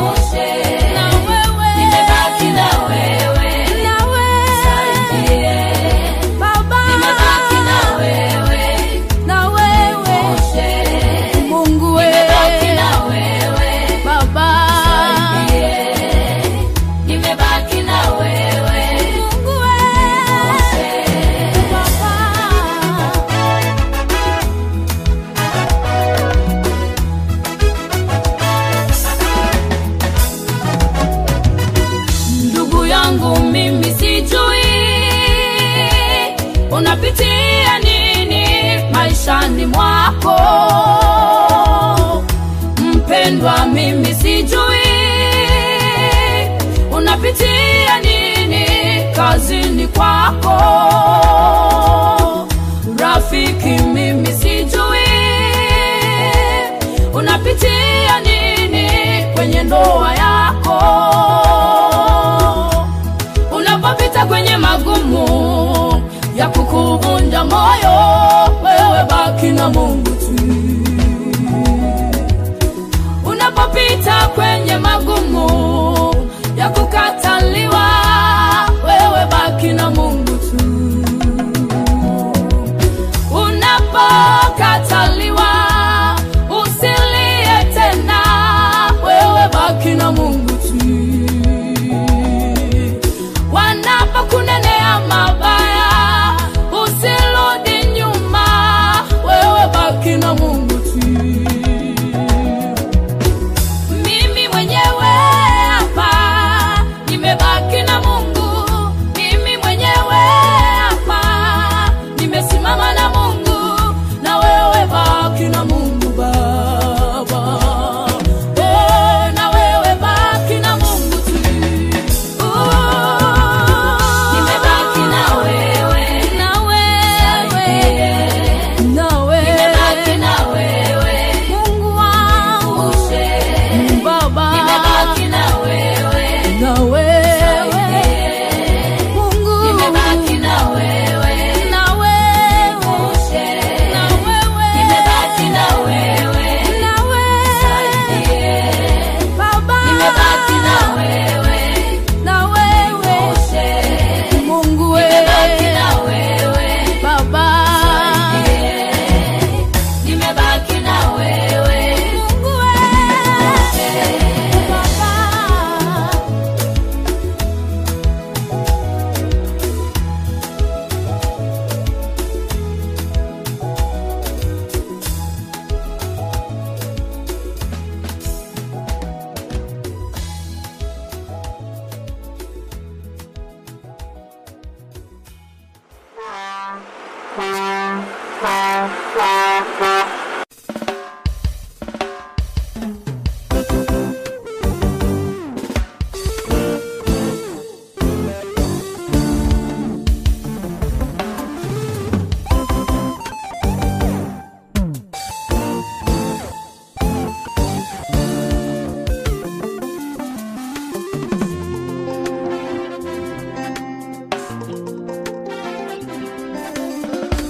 Nataka nikuone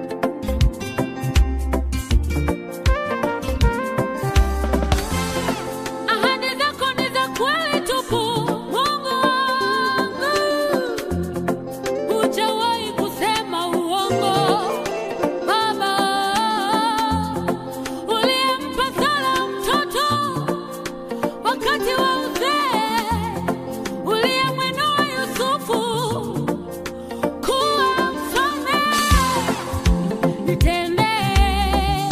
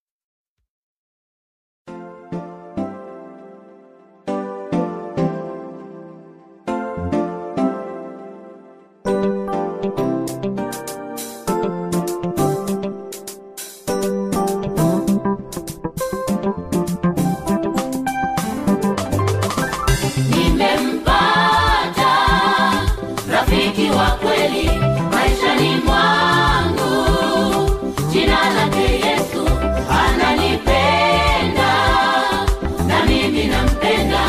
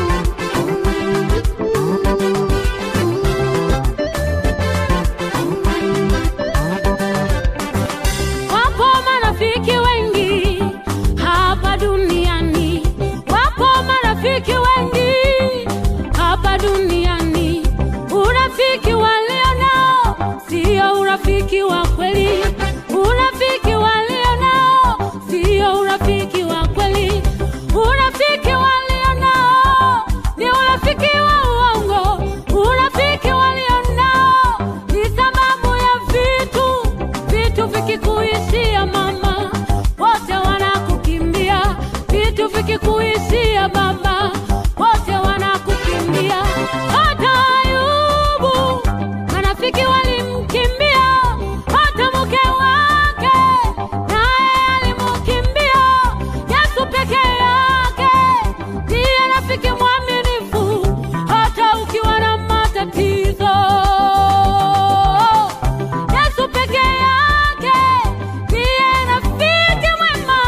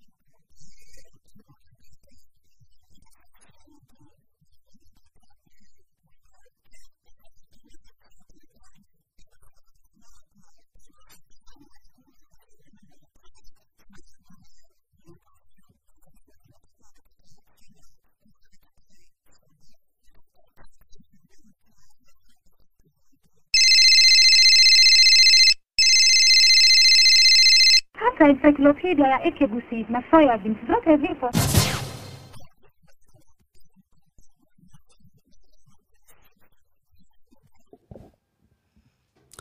Saa 2:55 majira ya Afrika Mashariki, na kusalimu na kukaribisha katika kipindi cha leo cha The Morning Brief, ikiwa ni siku ya Jumatatu tarehe 18 Julai mwaka 2022. Na Thomas Untita, karibu tuandamane nawe mpaka mwisho wa kipindi hiki.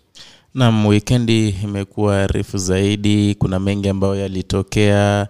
Kwa hivyo jiunge nasi, kama haujashare hii stream, tafadhali share the stream ili tuweze kufikia wengi, ndugu na jamaa, pengine wale ambao hawajajua kwamba tushaingia humu ndani.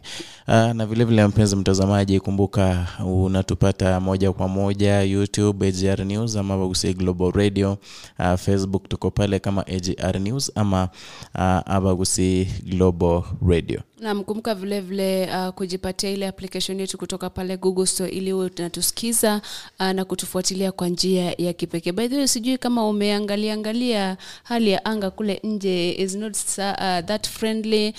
Kuna kibaridi pale, mawingu. Sijui kama kumekuwa na manyunyu. Hakuja kuwa na manyunyu, lakini kumekuwa na baridi sana, haswa kuanzia siku ya jana hadi wa leo. Pengine inaonyesha kwamba ile misimu, unajua kwa kawaida tunakuwa tunajua kwamba ifikapo Julai ikielekea Agosti basi kunakuwa na kibaridi sana, kunakuwa na manyunyu, mvua, unaona. Kwa hivyo pengine tunarejelea yale, tunaona kwamba ule misimu ilikuwa imeanza kubadilika kidogo, lakini naona kwamba wakati huu ni kama imerejea jinsi ilivyokuwa. Kwa kweli, na ni msimu wanasema wa kupanda kwa wale ambao wako na 2 seasons in a year, lakini yote tunasema ni mapenzi ya Mwenyezi Mungu. Mtazamaji na msikilizaji, leo ikiwa ni siku ya Jumatatu, na Jumatatu huwa napenda sana kuifanya kuwa siku ya elimu. Karibu kuelimisha hii leo.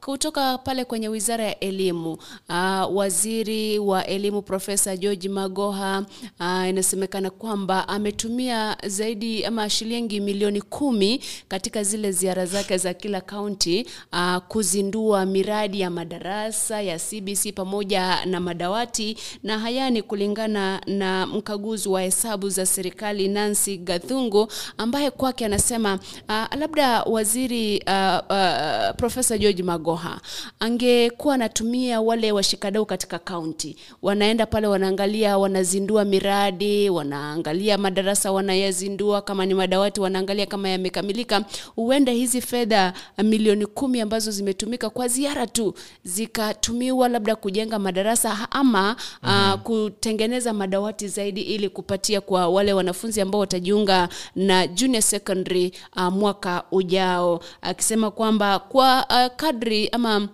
kwa kadiria bei ya dawati moja ni shilingi 3,800, inamaanisha kwamba zile fedha shilingi milioni 10 zingetengeneza madawati mengi zaidi ya madawati 7,000. Kwa hivyo ni swala ambalo najiuliza, kwa nini waziri hakutumia wale washikadau wa county kuhakikisha kwamba anatembelea ile miradi ya maendeleo ili kuizindua?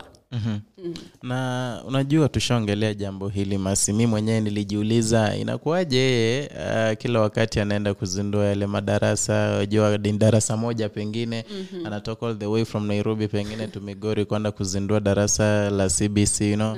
At times kwangu mimi mwenyewe it wasn't adding up, lakini pengine unajua kila mtu akona strategy zake, na nakumbuka vizuri alitaja na kusema kwamba ikiwa kuna yeyote ambaye atakayetaka amfanyie kazi kwenye serikali yake, basi ampatie uhuru ambao Uhuru alimpatia. Kwa hivyo ule uhuru ambao Uhuru alimpatia huenda ndo unasababisha wewe.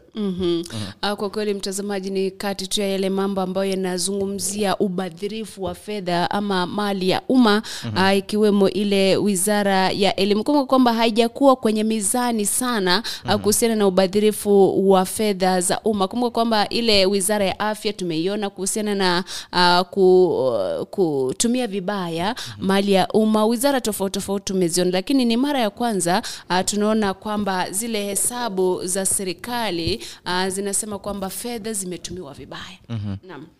Naam, pengine tukiachana na hayo tuangalie kampeni kidogo. Kuna yale ambayo yalitokea hapo jana, tukianzia muungano wa Azimio. Raila Karua walikuwa pale Nairobi kwa siku 3 sasa, nilikuwa siku ya pili hapo jana.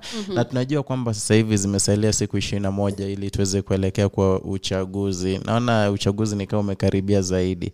Na wakiwa pale Nairobi kuna mengi waliozungumzia, ambapo la muhimu ama ambao lilizua hisia tofauti ni lile ambalo Raila alisema kwamba they'll be doing the zoning deal, kwamba kuna wale ambao waliwaambia waweze kudrop, wengine waweze kuendelea kama pale Mathare. Naona kuna yale masaibu yake Kevin Kioko ambaye anajulikana kama mtoto wa mama Bahati. Bado masaibu yake yanaendelea kuongezeka, manaka alimwambia kwamba aweze kudrop his bid ili aweze kumpatia Anthony Oluoch. Yeye atapata kazi kwenye serikali yake ya Azimio. Kwa kweli anasema kwamba mtoto wa mama amekataa kuchukua kazi ya baba. Kweli ni swala ambalo ukiangalia pale awali Kevin Kioko, Elias Bahati alikuwa amesema kwamba yeye ataenda awanie, na by the way he was gazetted already. Kwa hivyo ni swala ambalo kwa mfano linaleta mkanganyiko hata kwa IEBC. Hii leo kuna wagombea 6, kwa mfano karatasi za uchaguzi ama za kupiga kura zimechapishwa. Baadaye unasikia kwamba wameamua ni fulani. Ile italeta mchanganyiko na huenda ikasababisha mtu fulani asishinde. Naam. Ni swala ambalo sijui walifikiriaje. Niliona mdadisi wa masuala ya siasa anasema kwamba ile si zoning, manake ile yale ni mazungumzo tu ya maelewano. Kwamba fulani drop, mwingine achukue, haikuwa ni zoning. Sijui what is zoning, what is mazungumzo. Anyway, is the same thing, manake someone is dropping in favor of the other. Na ni kama basi Kevin Bahati alikuwa amekubali kwa sababu wangeenda pale kwenye mkutano kwa hadhara aseme kwamba huyu nitamshika mkono, nitampatia kazi. It's the same thing nani yule alisema vile, John Mbadi. Alisema kwamba alikuwa John Mbadi akuje tumpatie kazi, aachie Anthony Oluoch. But anyway, Sifuna ndio alikuwa anakorofishana zaidi. Hadi anasema namnunulia handkerchief ili akilia afadhali aweze kupanguza yale machozi.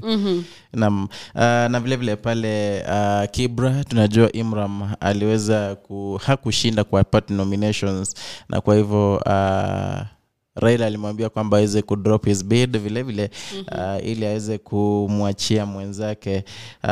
Vile vile Ruaraka kataja TJ Kajwang ili aweze kuendesha kazi ile, huku ugavana akimtaja Paul Kap Igathe. Kwa kweli katika zile kampeni za Azimio la Umoja wa Kenya walitoa pia ahadi ambazo wamekuwa wakitoa maeneo tofauti miongoni wao kuhakikisha kwamba watapigana na ufisadi. Martha Karua akisisitiza kwamba yeye ukimwona pale inamaanisha kazi itafanyika. Vile vile wakiendelea kutoa ahadi ya kutoa shilingi 6,000 kwa familia ambazo hazijiwezi kila mwezi, akisema kwamba kwa mwezi that will be around 30 million. Na yeye anasema kwamba Raila anasema kwamba najua already mahali hizo fedha zitatoka. Pia anazungumza kuhusiana na free education ambayo anasema kutoka chekechea mpaka chuo kikuu itakuwa free. Kwa kweli ni swala pia mimi nangoja nione how the logistics zitafanyika. Lakini ni jambo hata mimi nalishuku sana haswa pale chuo kikuu, manake tunajua most of the universities they really depend on those funds. Na najua kwa kawaida kwa serikali wa times zinachelewa. Tushaona kama mwaka 2021 mwaka 2022 zile fedha ambazo zilikuwa ni government funding kwa shule za upili zilikuwa zimechelewa. Huu ni mwaka mmoja ushapita, sijui itakuwaje. Lakini kutokana na mazungumzo yao, Karua na Raila wanasema kwamba elimu hii itakuwa ya bure. Na vile vile katika ile njama ya kuwarai pengine watu na kuwalua ili pengine waweze kuwapatia kura zao. Vile vile niliona Karua baada akisisitiza akisema kwamba hawezi cheka na mtu mfisadi kwenye serikali yake, ikiwa hadi alimwambia Igathe kwamba usipofanya kazi vizuri kichukua hatamu ya uongozi katika ugavana wa Nairobi, basi ile whip ya Raila lazima itakufika. Kwa hivyo ni katika tu zile harakati za kutoa ahadi zao katika kampeni tofauti ambazo wanafanya maeneo maeneo tofauti zikiwa zimesalia siku 21 uchaguzi mkuu uadie. Na vile vile kuna kazi ya kazi mtaani. Ile kazi ilikuwa ni manifesto ya Uhuru ya Jubilee government ama ilikuwa ni handshake? Ilianza wakati gani? Ilikuwepo unakumbuka kuna wakati ilikuja ikasitishwa kidogo, lakini kutakuwa na outcry from the youth ambao walikuwa wamekaa nyumbani, ikarejeshwa tena, but it was there before the handshake. Manake niliona jana kiwemo Babu Wino sana akipigia upato jambo hilo na swala hili, akisema kwamba kwenye serikali ya Azimio basi kazi mtaani will be there to last ya contract ya miezi 2-3. Kwa hivyo kazi mtaani itakuwepo, ikiwemo hiyo free education. Hayo ni baadhi ya yale ambayo waliyazungumza. Vile vile niliona Raila zaidi akizungumzia mambo ya afya, akitaja kuhusu baba care ambayo itawafaidi wakazi ama Wakenya kwa zaidi haswa. Hayo tanakuja, tunajua kwamba ni siku tuseme tu ni 19, ingawaje ni 21, maana kuna siku 2 zitatumika pale maziko nini. Kwa hivyo tuseme ni siku 19 takriban ambazo zimesalia. Kwa hivyo tunaona kwamba uchaguzi ushawadia. Mtazamaji na msikilizaji, tukiachana na kampeni za Azimio la Umoja wa Kenya, tuelekee kwenye kampeni za Kenya Kwanza ambao pia wamepiga kampeni katika kaunti ya Kiambu, wakiwarai wakazi wa maeneo yale kujitokeza Agosti 9 ili wawapigie kura. Nakumbuka kwamba kabla ya hayo naibu rais William Ruto pamoja na mgombea mwenza Rigathi Gachagua waliombewa pale kwenye uwanja wa Nyayo.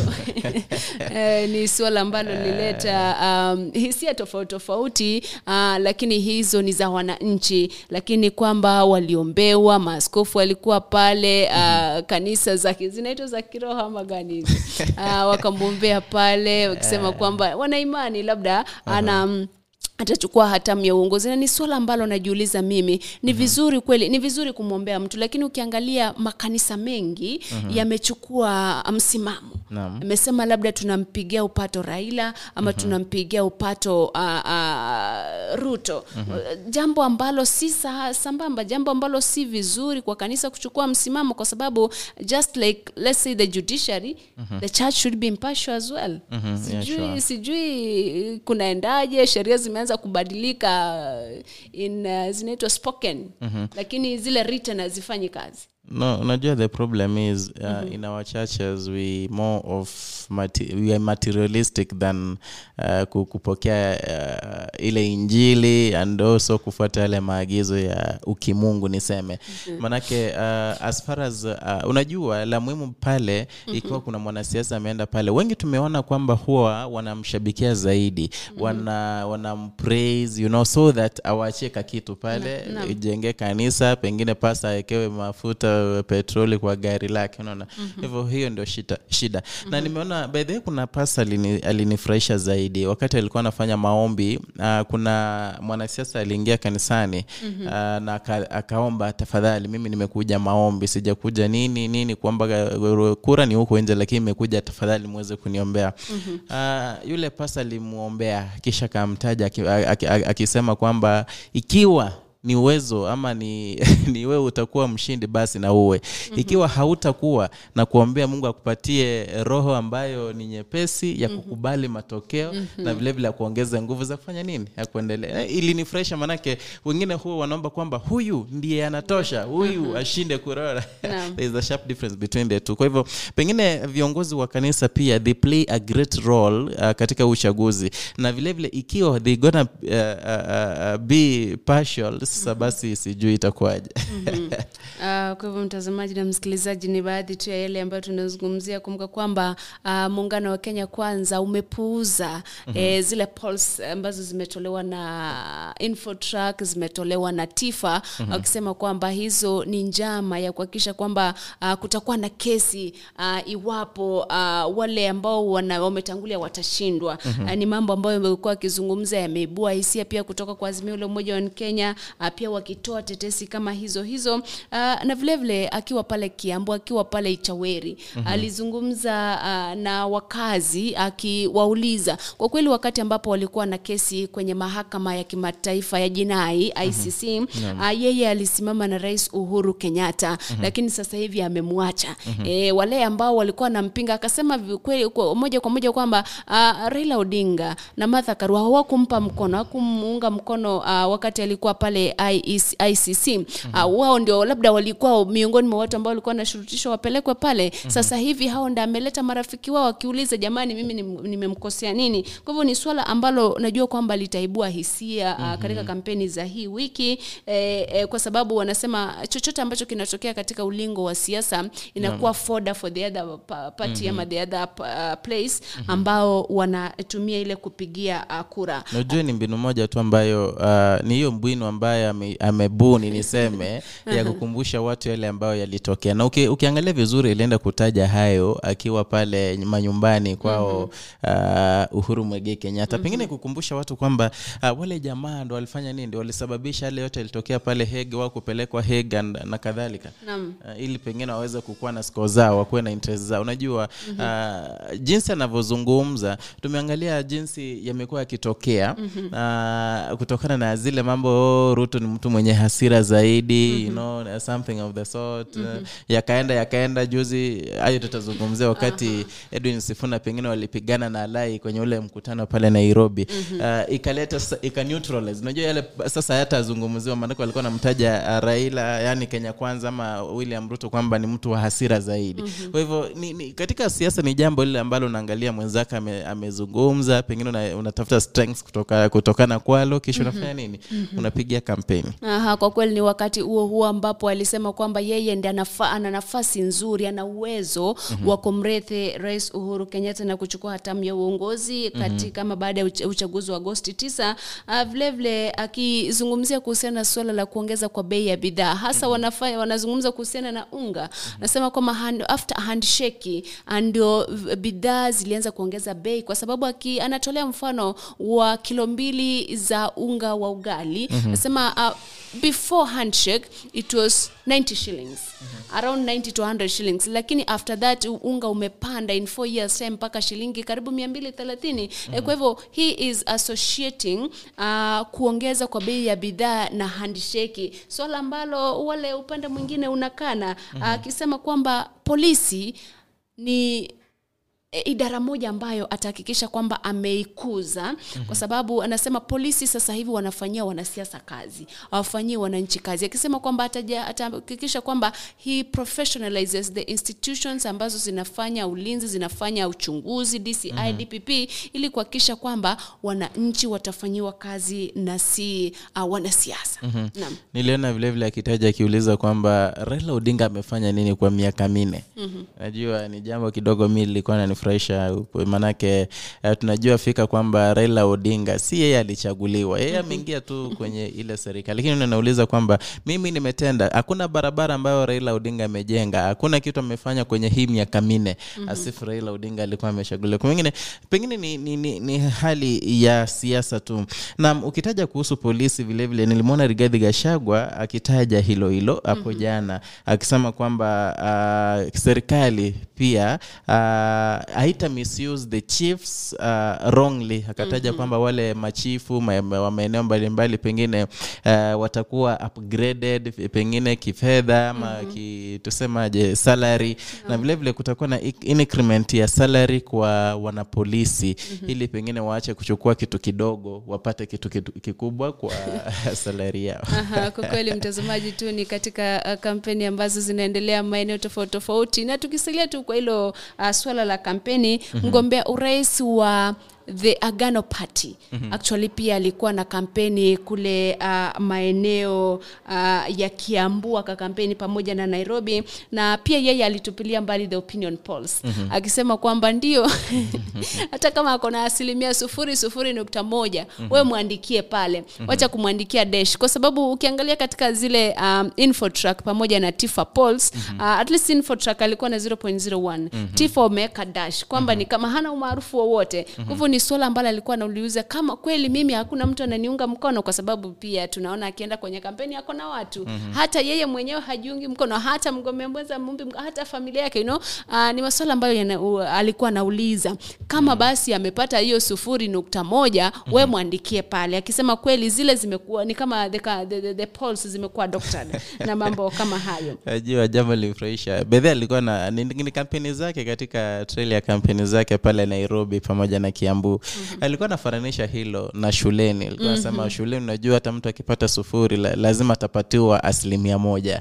Lakini si ile dish ambayo anapewa. Na vile akasema kwamba at least hata umpatie 100%. Yani ni jambo mimi nilikuwa nanifurahisha kwamba yeye atafurahia zaidi akipatiwa 100%. Wengine pale wakingangania kuwa marais, yeye anangangania kuwa na 100%, ataje kwamba pia yeye ana maarufu wake.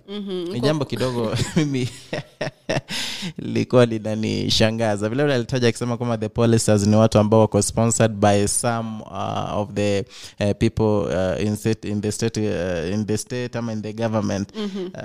Na vile aliweza kuambia ama aliweza kuiurge the team the IEBC commission ama ile tume ya IEBC kwamba wakuwe na msimamo wao, kwamba wasije wakakuwa swayed, wafanya kazi yao jinsi inavyohitajika. Na vile akaomba kwamba waweze kupatiwa security ya kutosha wana IEBC. Tunakumbuka juzi tu wiki jana ndio IEBC walitaja Swatch Bukati akataja akisema kwamba some of the staff ya IEBC wameanza kuogopa kutokana na uchaguzi umekaribia na kutokana na yale amekuwa kitendeka hapa nyuma. Kwa hivyo wameanza kuhofia kuhusu maisha yao. Kwa hivyo Agano Party David Mwaure yeye kwa upande wake alikuwa anasema basi IEBC ama wale wote wanafanya kazi IEBC basi wanastahili kupatiwa ulinzi wa kutosha ili wasije wakadhulumiwa kwa njia yoyote ile. Na vile akasema kwamba yeye katika serikali yake basi kuna zile pesa ambazo ziko stashed in offshore accounts zitarejea hapa nchini na zitasaidia mambo mengi kutendeka, haswa kuhusiana na the price of food iweze kurudi chini na mambo mengine kutendeka mwichi. Jua akizungumza kuhusiana na swala hilo alisema kwamba when he deals with corruption it only take a day to pay the debt ya China na madeni mengine ambayo Kenya iko nayo na vile kupunguza bei ya bidhaa jinsi ambavyo umesema. Kwa hivyo nashangaa ni mikakati tu hajaweka, haja outline ile mikakati. Kwa mfano ukimuuliza jinsi ambavyo ameweka ile mikakati ameweka ya kuhakikisha kwamba atapigana na ufisadi, ndio anaweza kaeleza. Nikifanya business pale high school tulizungumza mambo ya planning and implementation. Kuna mahali alikuwa anasema kwamba you should not be over ambitious when planning, manake implementation hata hujafika hiyo stage implementation nothing will happen. Manake you cannot end uwezi lipa ile deni la China maybe kwa siku moja. Kwa upande wangu naona kidogo inakaa ngumu kwa siku moja. Tafadhali kwa siku moja, one day unajua hiyo ni anyway pengine yeye anaweza, unajua kuna uwezekano yeye anaweza. Miracles do happen. Yeah, sure. Anyway, mtazamaji na msikilizaji, kumbuka kwamba kwenye swala hilo niliona polisi maeneo tofauti wakifanya mikutano ili kuhamasisha wananchi kuhusiana na ukuwepo kwa usalama wakati wa kupiga kura Agosti 9, wakisema kwamba jamani wao watahakikisha kwamba wanadumisha amani na wao watahakikisha kwamba usalama utakuwepo wakati wa uchaguzi na baada ya uchaguzi. Tuachane tu na swala hilo kidogo tu rejelee swala la Sonko.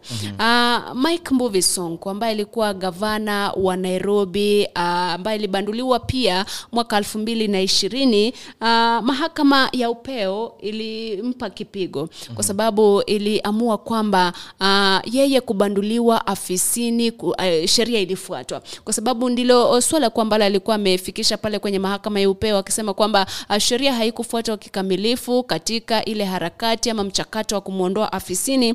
Basi Supreme Court ikatupilia mbali ile kesi, na sasa hivi Sonko anasema kwamba ataelekea kwenye mahakama ya Afrika Mashariki ambayo anasema haitaingiliwa na siasa, na anasema kwamba huenda akapata nafuu kidogo kuhusiana na ile kesi ambayo ilikuwa inamkumba. Ukiangalia katika ile mahakama ya Afrika Mashariki kuna kesi ambayo Martha Karua alifikisha kule dhidi ya mgombea wa kiti cha ugavana Anne Waiguru na alipata alikuwa awarded 2.7 million kwa sababu ya lile swala in damages dhidi ya ya Anne Waiguru. Kwa hivyo ni swala ambalo tu tunatarajia tuone. By the way alisema atafikisha hiyo kesi pale East African Court hii leo. Kwa hivyo tunatarajia kuona kutaendaje, lakini wakati ambapo anapeleka ile kesi kule, kumbuka kwamba days pia zimeisha. It's just 21 days. Kwa hivyo unashangaa kwamba if ile kesi ikichukua muda, unless kama itachukua muda na impati afueni, basi ajaribu next election, sivyo? Kwa sababu kwa sasa naona kwamba mambo yameisha. Mambo yanaenda na unajua kwamba ni siku 21, hizo ni wiki 3 zimesalia, sio? Itakuwa hata kama atakubaliwa, lakini pengine tunasema kwamba siasa unaweza kubadili mkondo kwa siku moja, kwa hata saa moja, risali moja pengine uende akafanyika. Lakini jambo ambalo pia limenifresha na Sonko, I've learned one or two things. Sonko is someone who never gives up. Unajua ingekuwa kwamba ni mtu ange give up pale mapema hata angewania kiti kile, lakini mtu who keeps trying all avenues. Unaona pale akizungumza na rais baada ya kukosana na yeye vibaya sana, kutengeneza uhusiano mwema. Yani he has really tried kufanya nini, kutafuta yani kufikia ndoto yake. Na vile vile nilimwona akitaja jana akisema kwamba yeye kwa wote, hata si Abdul Nasir, yeye ndiye atakayezoa kura nyingi zaidi kwa Azimio ikiwa atapatiwa nafasi ili aweze kufanya nini, kupiga kampeni pale Mombasa. Pengine ni swala ambalo pengine tunatarajia tuone ikiwa the East Africa Court of Justice pengine itamkubalia kuwania na kuwa clear, alikuwa cleared in time. Basi tuongoje tuone nani atakuwa mshindi ikiwa atakubaliwa. Kwa kweli mtazamaji na msikilizaji, ni wakati swala hili linakuja wakati ambapo nilimuona Wafula Chebukati ambaye ni mwenyekiti wa IEBC akisema kwamba akiulizwa kweli sasa Sonko atakuwa in the ballot, akasema kwamba mimi sijaangalia the Supreme Court ruling in entirety, kwamba lazima nisome kwanza nione walizungumza nini. Swala ambalo unashangaa Chebukati kila wakati, lakini unajua kuna legal team ya IEBC, kwa hivyo wataangalia and then they make a decision later. Lakini hii ni kumbuka kwamba kesi itafikishwa leo na Sonko kwenye mahakama ya Afrika Mashariki, ambapo atakuwa akipeleka ile kesi akikata rufaa dhidi ya the highest court in Kenya ambayo ni the Supreme Court ama mahakama ya upeo. Na vile vile tukiendelea kuangalia mambo ama masuala ya siasa kidogo, tuna mabishop ama maaskofu wa dini ya Kikatholiki hapo jana waliweza kuomba kwamba wale ambao wanajihusisha na siasa, haswa wanasiasa, waweze kukoma zile siasa za uhasama haswa wa kikabila, akisema kwamba kama Bishop Kimengich alitaja na kusema kwamba ethnic incitement ndilo swala kubwa zaidi ambalo linahofia maisha ya Wakenya wengi zaidi. Kwa hivyo akasema kwamba vile vile vijana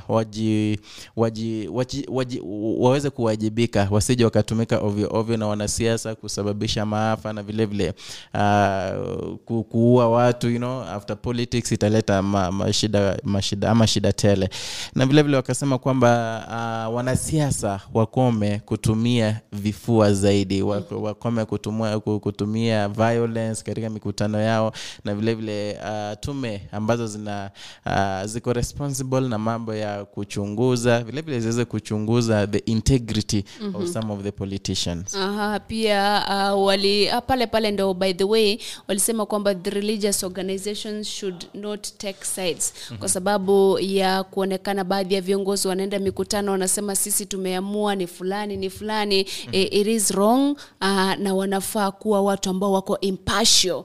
What they should preach is peace, amani na uwazi katika uchaguzi mkuu ambao unakuja. pamoja. Naam, niliona haswa dini ya Kikatoliki na PCEA wamejitokeza sana. Si mara ya kwanza ambao tumeona wakipreach about of peace in elections, you know. Na by the way niliona baadhi ama askari hapa Kisii wakiongozwa na anaitwa Kooli somebody Francis Kooli wakibeba placards hapa ya mji wa Kisii wakiomba kwamba uchaguzi uwe wa amani. Mtazamaji na msikilizaji, wakati ambapo tunaendelea kukujuza kumbuka kwamba IEBC ilitupilia mbali zile nomination list za vyama 79. Ukiangalia the list of nominated watu ambao watakuwa nominated ama watateuliwa in case Azimio la Umoja wa Kenya au Kenya Kwanza takes charge, ni wale watu ambao walishindwa nominations, ni wale loyalists, watu ambao wako pale ambao wameonekana kuwa ni wandani zaidi wa vile vyama ama ile miungano miwili. Swala ambalo IEBC kwa kweli ilitupilia mbali na ikawapatia muda mchache kuhakikisha kwamba they bring fresh nomination list. Kwa nini? Unasema kwamba yale majina ambayo yalikuwa yamewekwa kwenye zile orodha ni kwamba hayakuwa yamezingatia sheria. Kwa sababu in nomination lazima uzingatie wanawake, lazima uangalie vijana, lazima uangalie people living with disabilities, lazima uangalie the marginalized communities ama katika tuseme ni kaunti ya Kisii kuna nyumba fulani ambazo ziko marginalized. Kwa hivyo kulingana na IEBC zile ama vile vyama havikufuata ile sheria, ndiposa wakatupilia mbali the nomination list. And I was happy because majina ambayo niliona pale for real, it was like are you my loyalist? I'm going to reward you. So it was like rewards kwa wale watu ambao ni wandani wa karibu zaidi wa viongozi, na wengi ni wale ambao walishindwa katika nominations ama katika zile kura za mchujo. Ni jambo ambalo limepewa mkono na civil society groups, kati yao Center for Multi-Party Democracy ambao wamezungumza kuhusiana na swala hilo. Wamesema wameunga mkono IEBC kwa swala hilo, wakisema kwamba ndio wale ambao wanafaa kuteuliwa, yale majina ambayo yanatumwa kwa IEBC for those people will be nominated, yanafaa kuzingatia sheria ya yale mambo matatu ambayo nimeyataja. Pia the civil societies walizungumza kuhusiana na kuharibiwa kwa public resources, kwa sababu wanaangalia hasa naibu rais William Ruto ambaye ni naibu rais, anasema yuko serikalini na anatumia fedha za serikali, mali ya serikali katika kampeni zake. Wakamzungumzia Rais Uhuru Kenyatta ambaye ndio huyu ni rais ambaye anatoka, lakini ametafuta mlango wa nyuma wa kumleta mtu ambaye anasema atampa mkono. It is misuse of public resources. Pia wakaibua masuala kuhusiana na the KIMS kits. Zile equipment ambazo zitatumika katika kusoma the biometrics za wapiga kura. Akisema kwamba kuna ripoti ambayo ilitolewa na KPMG kuhusiana na jinsi ambavyo zile KIMS kits zilinunuliwa, jinsi ziliangaliwa, jinsi zinaendelea kuangaliwa. Akisema kwamba ile ripoti inafaa kuwekwa wazi. Naam, ukizungumzia mambo ya nominations, mimi kidogo naona ni jambo ambalo kwa upande wangu. Sasa wewe niambie. Unajua ni mtu ambaye ulimshurutisha kuacha kiti fulani akadrop kwa mfano alishinda mchujo. Huyo mtu wewe unajua kwa wale ambao wanakuwa nominated ni watu wanakuwa nominated as senators, MPs and women rep for example. Si ndio? Sasa kuna sheria ambayo nasema when you do the nomination you consider the women, youths, people living with disabilities and the marginalized people. Kwa hivyo sasa niulize kwa ile list ambayo uliona ni kitu kilizingatiwa kama hicho kweli? Hapana. Inamaanisha kwamba watu ambao walikuwa rewarded ni wale ambao ni wandani tu. Ndio nauliza, lakini masingawaje ndio kuna ile law, you know, there's someone who has been so loyal to your party, to your agenda, popularizing you in her or his region. Je, inakaa ngumu zaidi kufanya nini? Kumhepa, you know. Si kumhepa. No, here comes the difference. Si lazima mnominate. unaweza ukampatia kazi nyingine tofauti. Asimamie Parastato for example, asimamie kampuni fulani for example, umpe ambassador whatever, but the nomination inafaa kufuata ile sheria. For instance Masi, ulikuwa unapata kwamba kuna baadhi ya watu tuseme watu kama 5 walikuwa wanawania kiti fulani, and then badala ya nominations ambazo zingeleta mgawanyiko unawaambia tafadhali achia mmoja, wengine nitafanya nini, nitaona vile nitawafanya. Kwa hivyo unajua it doesn't mean you have to nominate them to take the positions za wabunge na senators. Anyway, tukizungumzia hilo, William Ruto ambaye ni naibu wa rais anawania kiti cha urais kutokana na chama cha UDA, akiwa Kisii aliweza kualign ile timu yake ya kupiga kampeni na kuwapatia vijana nafasi ya kwanza. Tumejua kwamba kumekuwa na shida, kumekuwa na in wars between the current deputy governor Joash Mange anayewania kiti cha useneta, kuna kiti cha useneta ndio. Amekuwa na shida kidogo pamoja na yule mbunge wa South Mugrango Kusini. Lakini William Ruto alipoingia Kisii aliweza kukuwa na meeting na wao, akaweza kuwateua vijana. Okengo Nyambane ambaye vile vile alikuwa anawania kiti lakini akaweza kutoka kando kidogo, aliweza kupewa kwamba yeye ndiye atakaye kuwa the overall leader ambaye pengine atakuwa na steer the Ruto campaigns in Kisii. Na vile vile the former chairman of the Constitution Implementation Commission Charles Nyachae vile vile ambaye vile vile aliweza kuambiwa kwamba pengine atakuwa an appointee kwa cabinet. Kwa hivyo ni yale tu ambayo alikuwa anaendelea. Tulikuwa tunazungumza mambo na nominations, nikaona nitaje hili vile vile kuhusiana na the appointees. So sijui nomination and appointees, how does it happen? Nadhani nomination ni wale lazima upeleke majina kwa IBC, but appointees ni kama wale ambao tulisema you can appoint somebody to head Kisii University and stuff like that. Okay, kwa hivyo tunaona kwamba hasa katika timu yake William Ruto, sijui ni mambo gani aliyaona, lakini aliamua kwamba vijana ndio watakuwa wanastia kampeni zake haswa katika kaunti ya Kisii. Na hii inatokea kwamba hapo jana niliona baadhi ya wale ambao wanampa mkono William Ruto kutoka Nyariba, viongozi waliweza kudicamp wakaingia ODM hapo jana. Naam.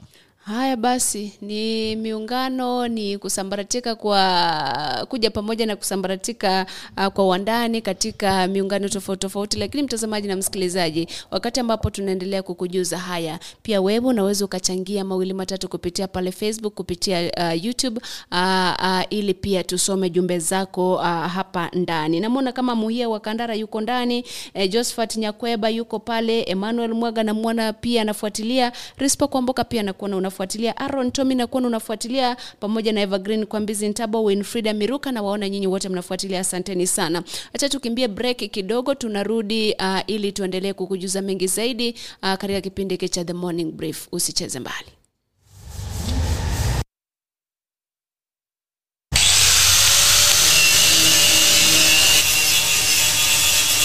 Je, unahitaji kukarabati gari lako kwa njia yoyote ile? Usitie hofu. Dhibiti hali ya gari lako sasa. Ramizworks inakupa huduma bora zaidi. Hapa wanakupa huduma zote za gereji kwa magari ya kila aina. Ramizworks tuna deal na panel beating, spray painting. Ukiwa na kazi yako, leta mali hapa, tunakufanyia kazi safi sana. Ramizworks inapatikana mjini Kisii daraja 2 kwenye barabara kuu ya Kisii Kisumu. Imekabiliana na Delta Filling Station. Tunashughulika na magari za accident. Gari imeharibika, msuni inaletwa. Tunaomba watu wote walete magari zao hapa. Welcome Kisii. Kwa maelezo zaidi kuhusu huduma zetu, piga simu nambari 0728880603 au 0790178686. Karibu tena mpenzi mtazamaji. Kumbuka unaweza tufuata kwenye mitandao yote ya kijamii. Facebook kwa jina AGR News ama Abagusi Global Radio. Ndio jina tunatumia bado pale YouTube, Twitter, Instagram. Tufuate kwenye mitandao yote, na vile vile ikiwa uko humu ndani Facebook, tafadhali share the stream ili tuweze kufikia ndugu jamaa na marafiki ambao pengine hawajajua tushaingia hewani, tuweze kuwajuza na kuwa brief yale ambayo yametokea haswa kwenye weekend mzima usiku wa kuamkia leo. Mtazamaji, kabla tujaingilia swala la sport, ni kujuze tu kwa haraka kwamba Rais Uhuru Kenyatta ako nchini Ushelisheli kwa ziara ya siku 3, ambapo alifika kule jana akapokelewa na mwenyeji wake Wevol Ramkalawan, ambapo watazungumzia mambo tofauti ya ushirikiano kati ya mataifa haya mawili. Kumbuka kwamba wiki iliyopita Rais Uhuru Kenyatta alikuwa mwenyeji wa rais wa taifa la Somalia Hassan Sheikh Mohamud pamoja na rais wa Guinea Bissau Emaro Sisoko Embalo, ambapo pia walizungumzia mambo tofauti ya ushirikiano kati ya mataifa hayo mawili. Naam, vile vile kukujuza kwamba IEBC ama tume ya IEBC ikiongozwa na mwenyekiti wa Wafula Chebukati hapo jana aliweza kureveal na kusema kwamba hakutakuwa na ballot papers printed in a braille, haswa ambayo itawasaidia wale wako visually impaired ama wale hawawezi kuona. Alitaja kusema kwamba visually impaired voters, wale wana shida ya kuona ya macho, kwamba watasaidiwa kupiga kura. Watapiga kura independent, lakini watasaidiwa na trained IEBC personnel ambao watakuwa kila kituo. Na vile vile ikumbuke kwamba according to World Health Organization hapa nchini Kenya, wale watu ambao hawana uwezo wa kuona, the blind, ni watu 1224. Kwa hivyo ukizingatia hao ni watu wengi zaidi, ama hao ni wapiga kura wengi zaidi. Naam. Mtazamaji na msikilizaji, tukisalia kwenye swala hilo la IEBC, kuna mchakato ama ripoti ambayo ilifanywa na KMPG. KMPG kumbuka ndio ilisafisha ile sajili ya wapiga kura, lakini ripoti yake haijatolewa kwa umma. Kwa hivyo vyombo ama zile tume za kutetea haki za kibinadamu zimejitokeza na kusema kwamba ile ripoti inafaa kutolewa kwa wananchi, tuone ni kipi ambacho kilisafishwa. Kama ni watu ambao walikuwa wamejiandikisha mara 2, walifanywa je, ni maeneo gani? Kama ni watu ambao walikuwa wamehamishwa kupiga kura na hawakujua ni kipi kilifanyika na idadi yao ni wangapi? Wala ambao wameaga ni wangapi? Mambo kama hayo. Kwa hivyo ni ripoti ambayo IEBC haijaweka wazi na imetakiwa kuweka wazi na tume za kutetea haki za binadamu. Wakati huo ni IEBC pia imesema kwamba kuna usalama katika zile karatasi za kupiga kura ambazo zimechapishwa, akisema kwamba ziko na securities ambazo mtu hawezi akatengeneza karatasi za kupiga kura bandia. Na haya ni kulingana na Justice Nyang'aya ambaye ni commissioner, mmoja wa makomishona wa IEBC, akisema kwamba zile karatasi ni salama.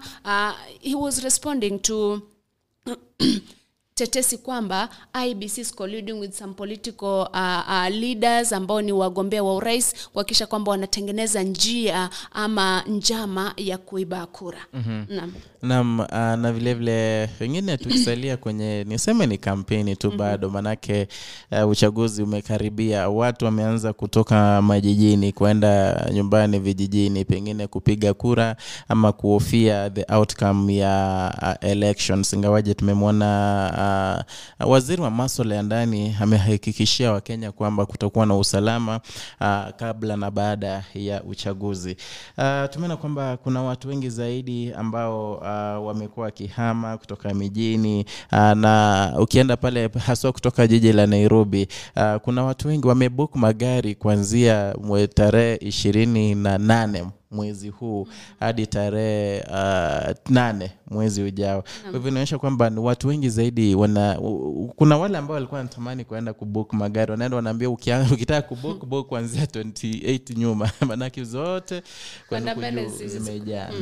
Kwa hivyo inaonyesha kwamba watu wengi zaidi ni kama wanafanya plan za kuenda vijijini kupiga kura. Ando kutakuwa na msongamano sana katika ile sekta ya uchukuzi. Kumbuka kwamba wanafunzi pia wataachiliwa hizo siku za pale karibu na uchaguzi warudi nyumbani. Kwa hivyo kutakuwa na msongamano wa magari. Swala tu ni kuomba wale ambao wanafanya katika sekta ya uchukuzi, madereva na watumizi wa barabara hakikisha kwamba wanaendesha magari kwa unyenyekevu ama utulivu, kwa sababu hatutaki tukawapoteza watu. Naam, kabla tujaingia kwenye spoti, pengine kuna mengi ambayo yametokea mbali na siasa. Pengine nitaje ila siasa tu ambalo hatutaliacha. Pastor Dorcas Rigathi ambaye ni bibie Rigathi Gachagua alikuwa anataja hapo jana akisema kwamba ikiwa bwanake atampa nafasi ya kukampeni, yeye ni mtu ambaye anajua kampeni vizuri sana na anaweza pigia kampeni William Ruto pamoja na Rigathi Gachagua kampeni ile ya kutosha. Hivyo wakasema kwamba akipewa nafasi basi she can take the center stage katika kampeni. Vile vile aliulizwa kuhusiana na jinsi watu wanaendelea kumcriticize bwanake ambaye ni Rigathi Gachagua, wakimuuliza ikiwa how she's taking the trolls maybe online or something. Akasema kwamba ni sawa, yeye anamwamini bwanake, akisema kwamba he is one of the best politicians ambao amewajua in her time. Mtazamaji na msikilizaji, tukisalia tu pale pale, kumbuka kwamba the European Union imeleta wale waangalizi wa kura hapa nchini Kenya already.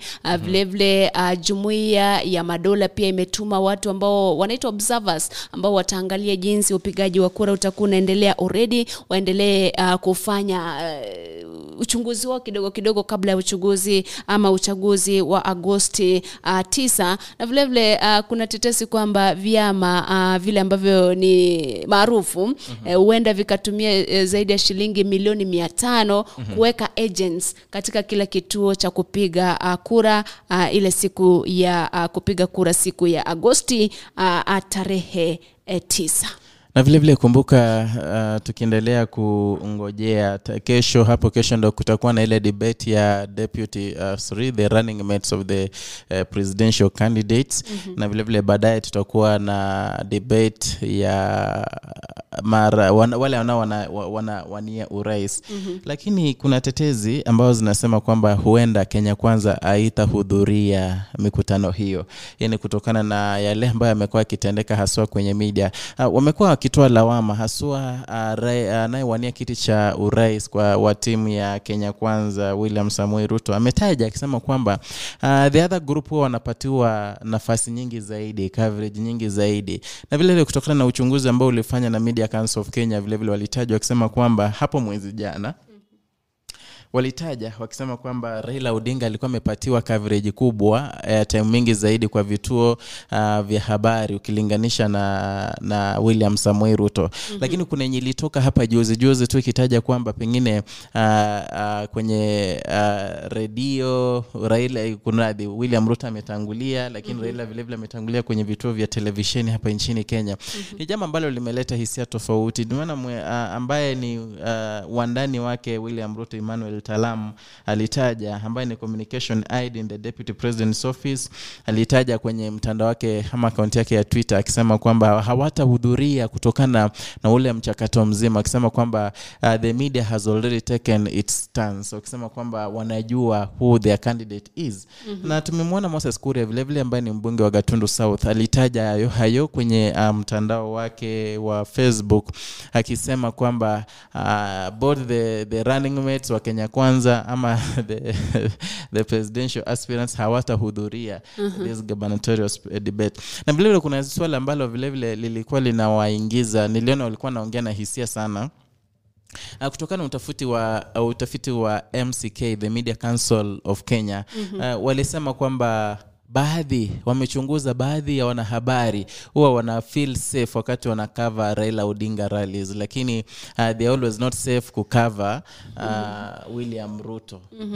ni jambo ambalo vile vile limesababisha hayo. Na mtazamaji, tukizungumzia swali hilo, kumbuka kwamba awamu ya kwanza ya yale mahojiano ambayo yatafanyika hiyo kesho yatawaangazia wale wagombea wenza wale wa presidential candidates ambao wako na popularity ya less than 5%, ambao ni Ruth Mutua ambaye ni mgombea mwenza wa David Mwaure pamoja na Justin Wamaya ambaye ni mgombea mwenza wa Jakoya.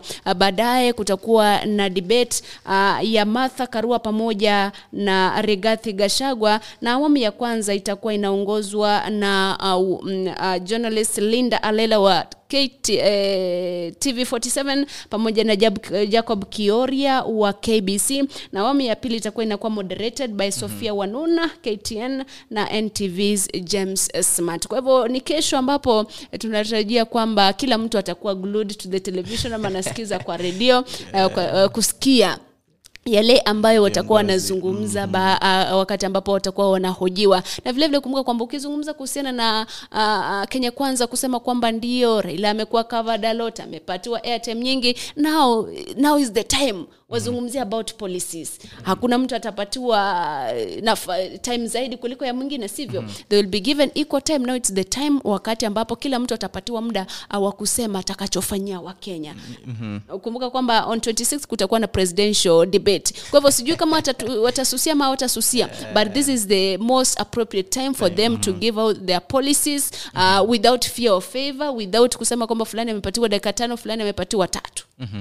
Na vile vile unajua sijui ikiwa hawatahudhuria, sasa hivi ingawaje ndio tunajua kuna Mwaure ambaye anawania anangangania kupewa 1% kwenye polls. Unajua Wajakoya yupo pale 4-5 pale. Sana tunataka kuangalia hawa wawili ambao wanakaribiana kwamba how are they gonna do their magic, unaona? Kwa hivyo ikiwa tuseme Rigathi Gachagua hatahudhuria yale mazungumzo mule mjadala hapo kesho, basi kwangu naona kwamba haita make sense sana, unaona? Manake many people, I'm very sure I myself included, many people, mimi nikiwa hemo pale, wanaongojea zaidi kuona kwamba Rigathi Gachagua na Karua pengine how they'll debate. At the same time naongojea zaidi kuona jinsi Ruto pamoja na Raila watafanya nini, watadebate. Ikiwa Ruto pamoja na Rigathi hawatahudhuria, basi sijui itakuwaje. Lakini hawajataja ama kuja kuwa na official communication kusema kwamba hawatahudhuria. Huenda watahudhuria. Hawa ni baadhi, ama niseme ni rumors tu kutokana na wandani wake William Ruto.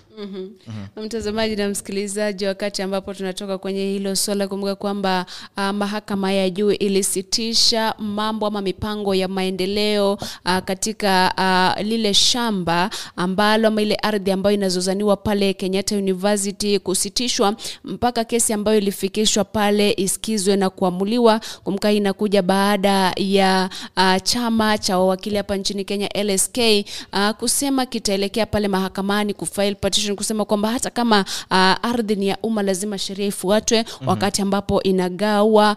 Kumbuka pia ni swala ambalo lilipelekea aliyekuwa vice chancellor ama naibu chancellor wa chuo kile Paul Wainaina kusimamishwa kazi kwa mwezi mmoja na jopo jipya kuchukua majukumu ya kuendesha maslahi ama mambo pale kwenye kile chuo kikuu cha Kenyatta. Na vile vile sijui kuna kesi ya ubado ambayo bado inaendelea, ile kesi ambayo akonayo kuhusiana na kile kifo cha Sharon na pia ubadhirifu wa mali. Lakini pale kuna mmoja ambaye ni shahidi alijitokeza akasema kwamba lilipo shilingi 1500 to fake a medical report 1500. Jambo hili niliona nika smile kidogo, manake ndio si jambo la kucheka, lakini 1500 ni pesa kidogo sana. Haswa katika swala ambalo linahusiana na mauaji ya kinyama, ya mauaji ya watu wawili. Unajua ni Sharon na mtoto wake au ni watu wawili, ni jambo ambalo Sijui hizo pesa zilimsaidia nini, lakini tuache ufisadi kuacha unaanzia na wewe na mimi. Kuacha kuchukua zile shilingi 2,000 3,000 ambazo zitakuingiza kwenye matatizo mengi zaidi. Na hii leo kuanzia saa 6:30 mpaka saa 7 ya usiku ya asubuhi 12:30 to 1 in the morning kutakuwa na upgrade ya M-Pesa services. Kwa hivyo najua kila mtu anajua kwa sababu they send that notification kwamba M-Pesa services will be unavailable for that time, kwa sababu wanafanya upgrade ya ile product ya M-Pesa. Tuingilie swala la sporti. Sporti mengi yametokea. Hasa katika zile World Championships ambazo zinaendelea kule Eugene, Oregon, ambapo after all Omanyala Ferdinand alifika pale, akakimbia akaqualify for the semifinals, lakini hakuweza kupata anything wakati ambapo ilikuwa finali kwa sababu alikuwa watano. Sasa watu wanashangaa kwa nini alienda. My friend, alienda kwa sababu ni mwanariadha na alienda kukimbia. The only thing that frustrated them, I can say, is the ministry and the stakeholders who are sporty. Kwa sababu ndio, imagine Omanyala is not the only person ambaye hakupata visa.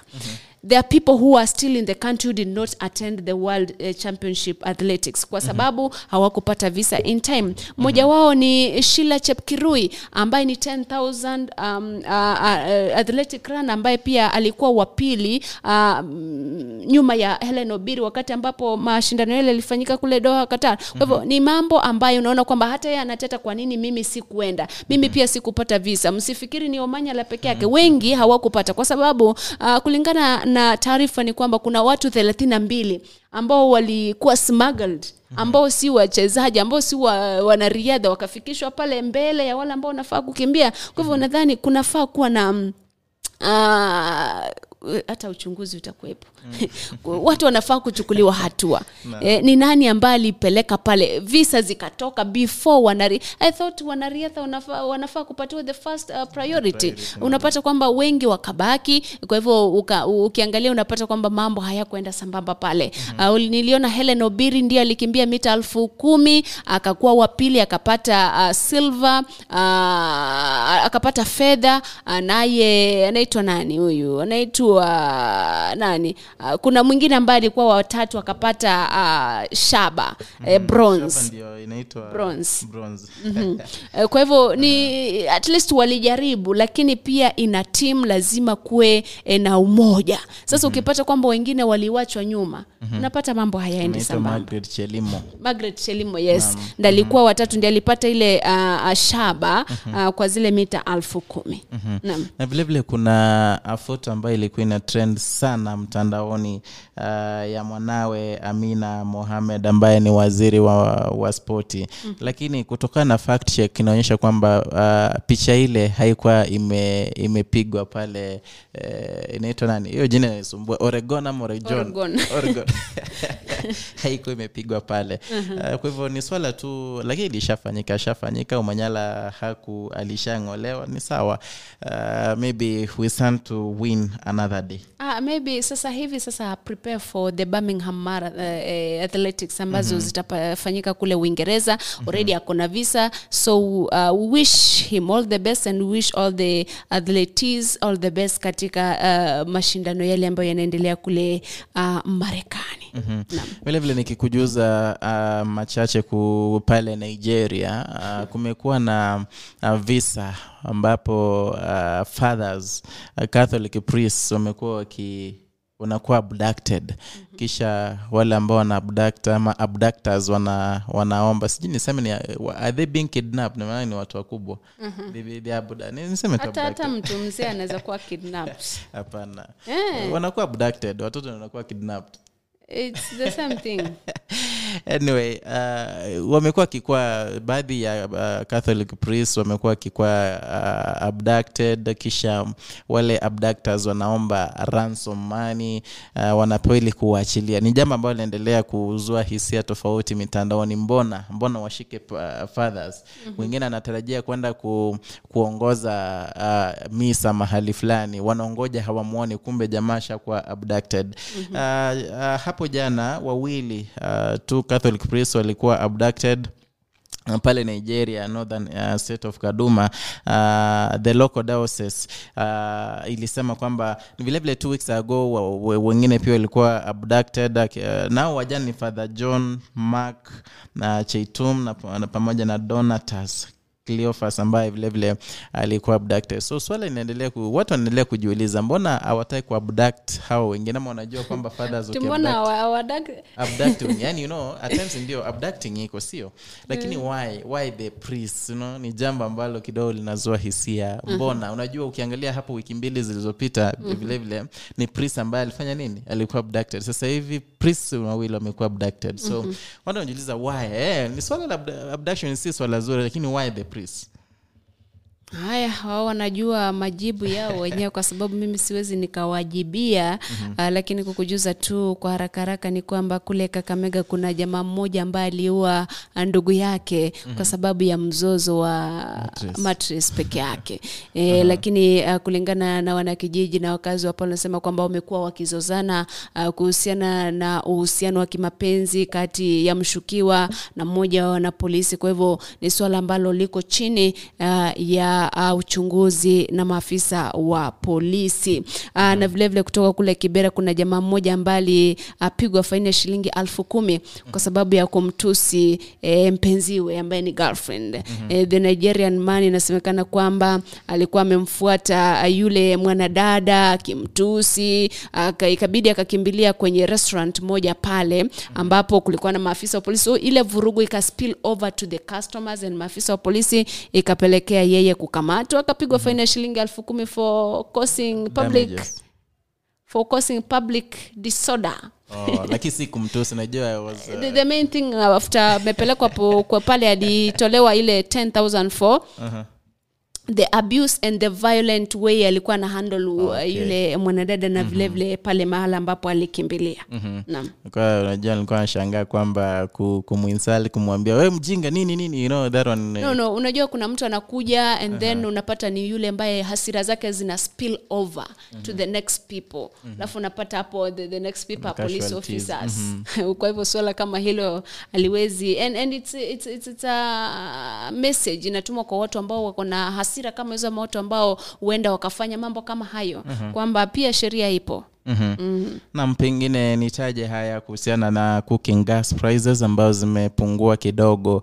Nasema kwamba wala naotumia mitungi ya gesi sasa hivi pengine wanatabasamu kidogo, manake bei ya gesi imerudi chini kutokana na the reduction ya tax, ama serikali iliweza kupunguza ile tax ambayo inatolewa. Sasa hivi price of refilling 6 kg cylinder sasa hivi imepungua kwa shilingi 100, huku ile ya 13 kg ama kilogramu 13 imepungua kwa shilingi 200. Kwa hivyo ikiwa ilikuwa 1,400 sasa hivi ni 1,300. Naam. Shilingi ikizungumzia hilo swala shilingi 1,300 bado ni sawa na bei ya unga ambayo ilianguka kwa shilingi 2. Lakini yote ni sawa, manake ishaanguka, na kuna wale unapata kwamba ile kupata shilingi 100 ni swala kuu zaidi. Vile mpenzi mtazamaji, naona muda umeyoma, dakika 3 zimesalia iweze kugonga saa 4 majira Afrika Mashariki. Sijui kama na jingine la kuongeza hapo ili tuweze kuhitimisha. Pengine niangalie jumbe za wawili watatu ambao wamejiunga. Naona kuna watu wengi zaidi wamejiunga nasi hapa. Sijui niweze kuangalia jumbe zao. Naona Mother Monaredi anatutazama moja kwa moja. Edwin Ratema yupo pale. Muhia wa Kandara anasema Kandara Town anatutazama vyema zaidi. Emmanuel Mwaga tulikutaja, Rispa kwa Mboka vile vile, Aaron Tomi kutoka pale KMA sijui hapo ni wapi.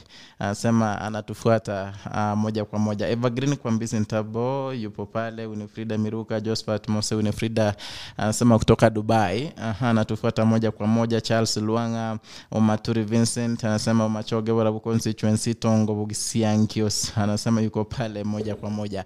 Hao ni baadhi ya wale ambao wamejiunga nasi kwenye The Morning Brief. Sijui kama una la kuongezea. La mwisho tu ni kujuza kuhusiana na yale ambayo yanaendelea kule kwenye taifa la Sri Lanka ambapo waziri mkuu Ranil Wickremesinghe apishwa kuwa rais msimamizi kabla ya hili juma ambalo bunge litapiga kura kumchagua rais wao mpya. Kumbuka kwamba hii ni baada ya rais aliyekuwa pale kukimbilia taifa la Singapore, rais Rajapaksa Gotabaya. Kwa hivyo ni swala ambalo tunatarajia tuone ni nani atachaguliwa, lakini tetesi zinasema kwamba, taarifa zinasema kwamba aliye na nafasi kubwa ni waziri mkuu Ranil ambaye huenda akachaguliwa na kuapishwa rasmi kuwa rais wa taifa hilo. Kumbuka hili linakuja wakati ambapo wananchi wa Sri Lanka wanaendelea kuandamana na kulalamikia kudorora kwa uchumi na kumtaka rais Ranil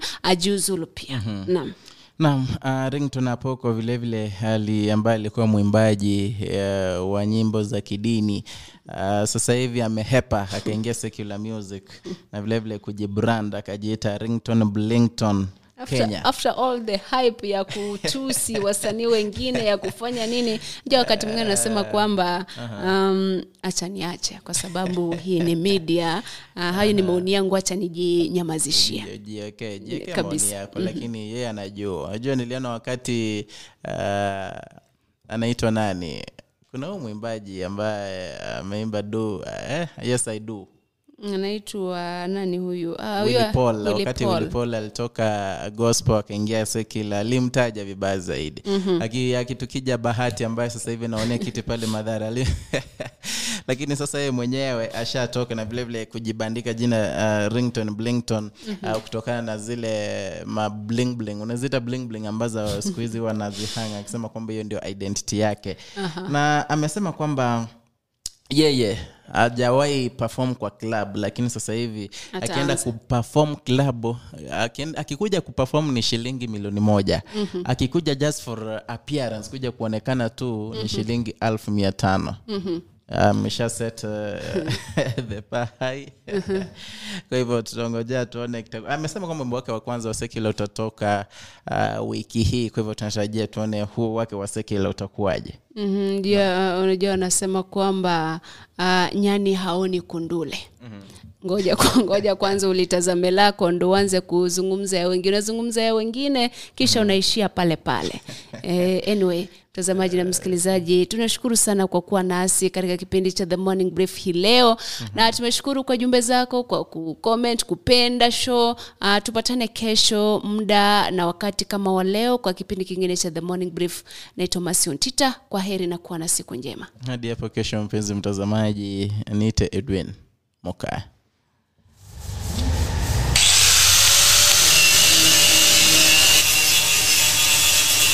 Je, unahitaji kukarabati gari lako kwa njia yoyote ile? Usitie hofu. Dhibiti hali ya gari lako sasa.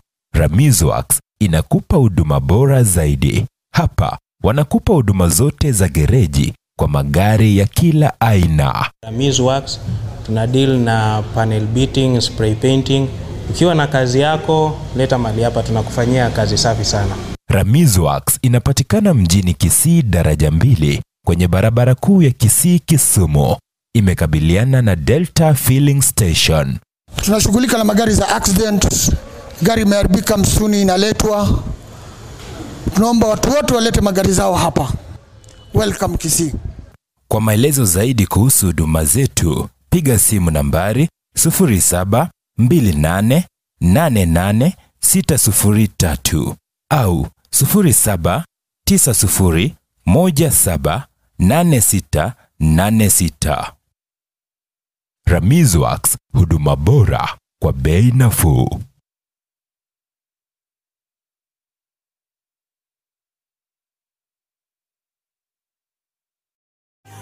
Jesus Christ can set me free. I'm walking walking now in victory. I am saved. I've searched through all eternity. Oh, Jesus Christ has set me free. I'm walking now in victory. I am saved. Search through all eternity. Jesus Christ has set me free. Walking now. Come on, everybody, lift your hands. I am saved. Search through all eternity. Jesus Christ has set me free. I'm walking now in victory. I am saved. None but Jesus Christ set me free from sin. Jesus Christ set me free from sin. Walking now and set me free from shame.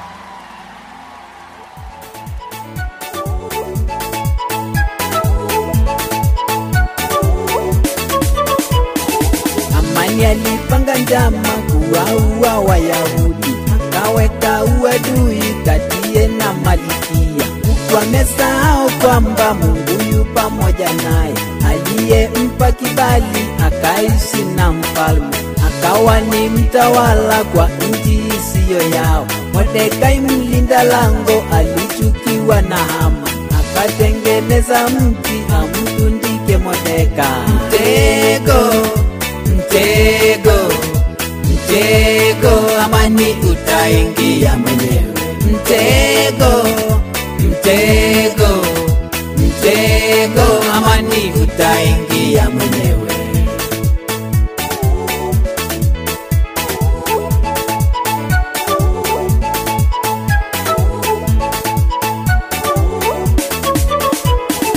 Mfalme alipopashwa mipango ya Hamani na jinsi alivyopanga kumtenda Mordekai, hasira ilimlipuka sawa sawa guruneti, kaamuru mara moja Hamani yatundikwe. Hasira ikamtulia, Wayahudi wakapona, kumbe mchimba kaburi ajichimbia mwenyewe.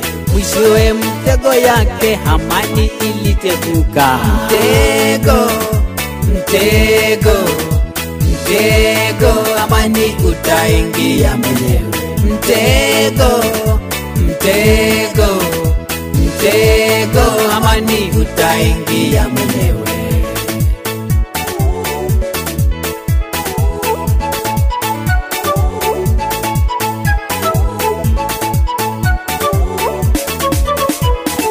Amani ndiye adui anakuwazia mabaya. Mungu anapokubariki anasema ni majini, mipaka ikipanuliwa anasema ni madawa. Yeye ni mwanahabari asiye na kituo, mchana ataongea, usiku atalala. Anasumbukia yako na yake yamemshinda, yote anakuwazia ni yeye atampata, maana Mungu atalipiza kisasi yake mwenyewe. Mtego umetegewa, atategua mwenyewe. Mtego, mtego, mtego, amani utaingia mwenyewe.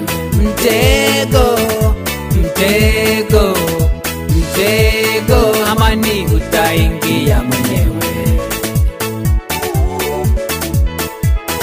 Wamasai tuseme orese ijengeza makeona.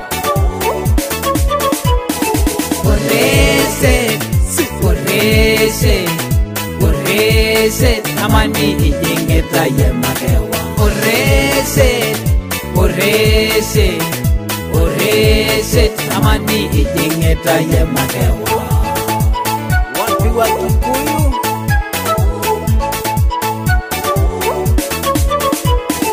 Motego, motego, motego, amani nyoko waitera wewiki. Motego, motego, motego, amani nyoko waitera wewiki. Wakamba jameni, ili kawe mwene. Muteko, muteko, muteko, amani wili kawe mwene.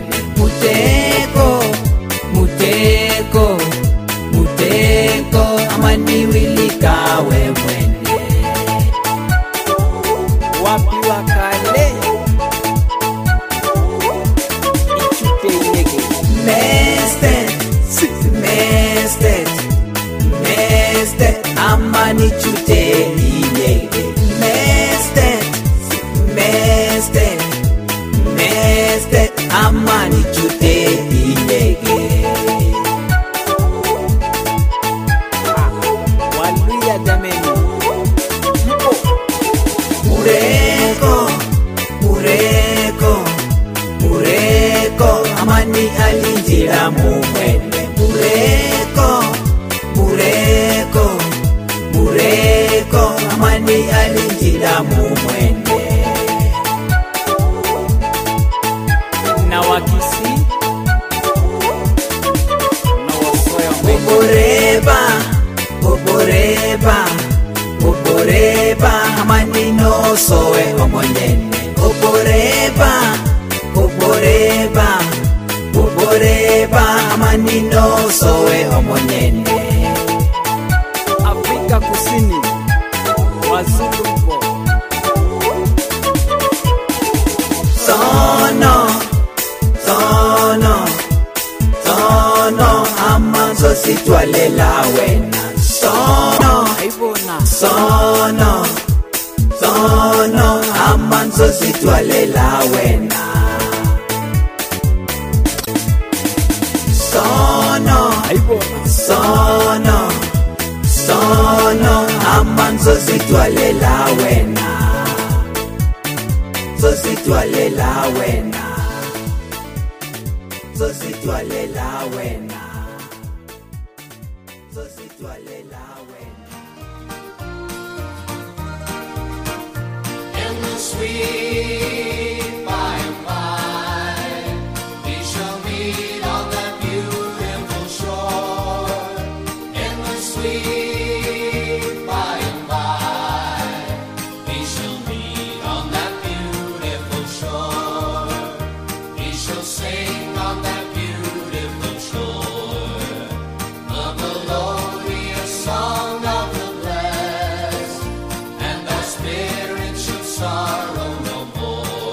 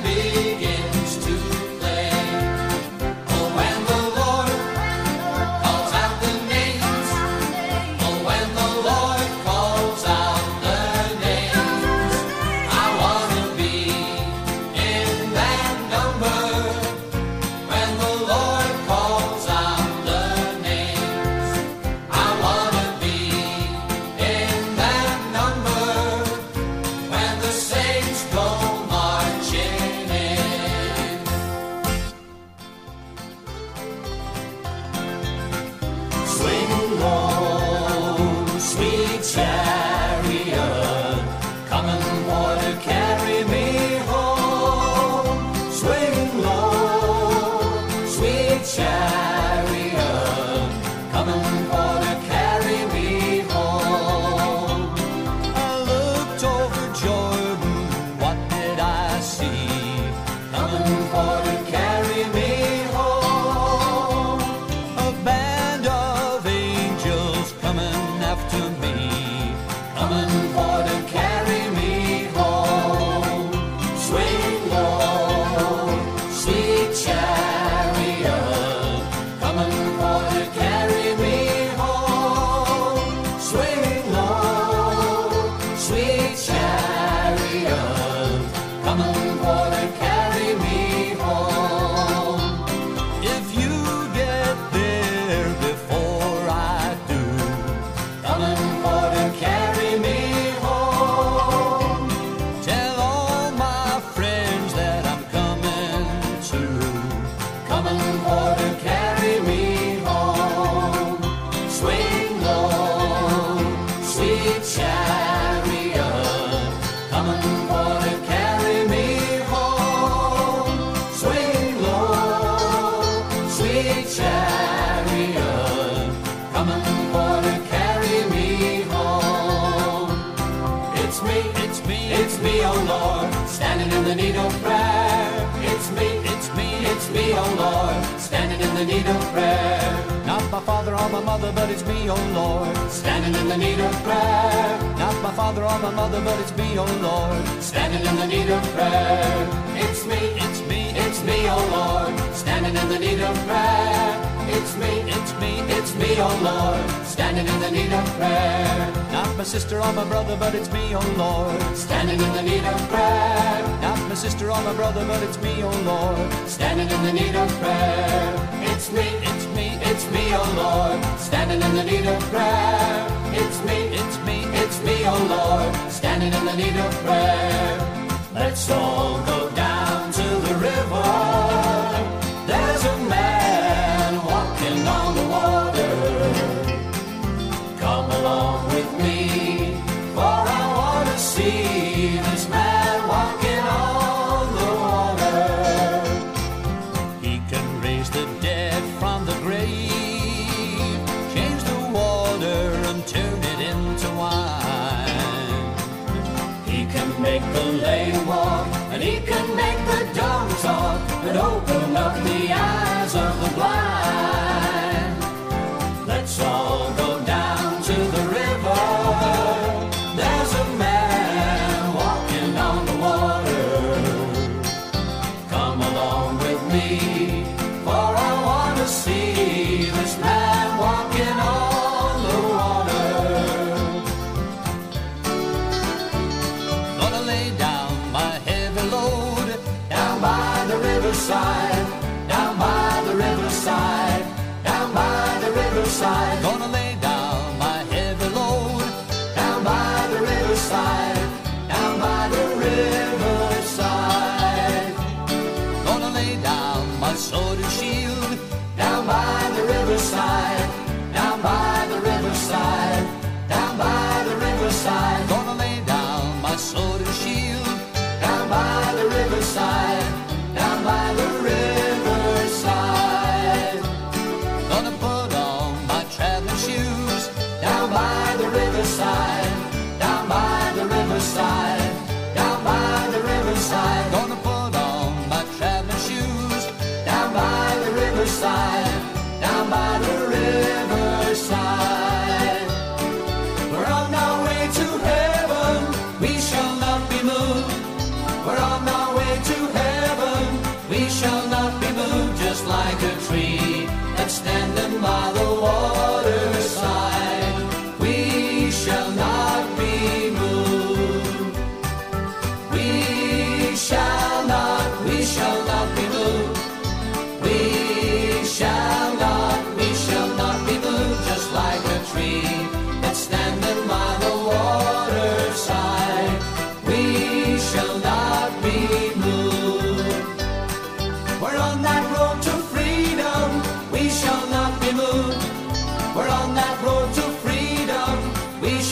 not be moved, just like a tree that's standing by the waterside.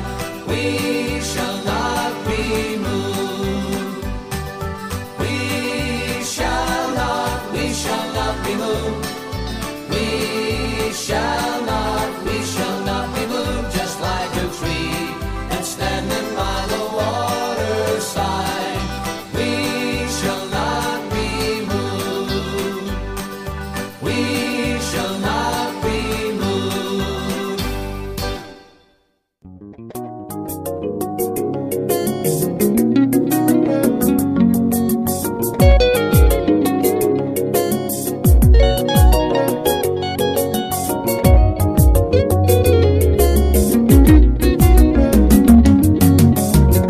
Jangwani ndiko mwaminifu wa kweli anajulikana. Shidani ndiko mwenye imani thabiti anatambulika.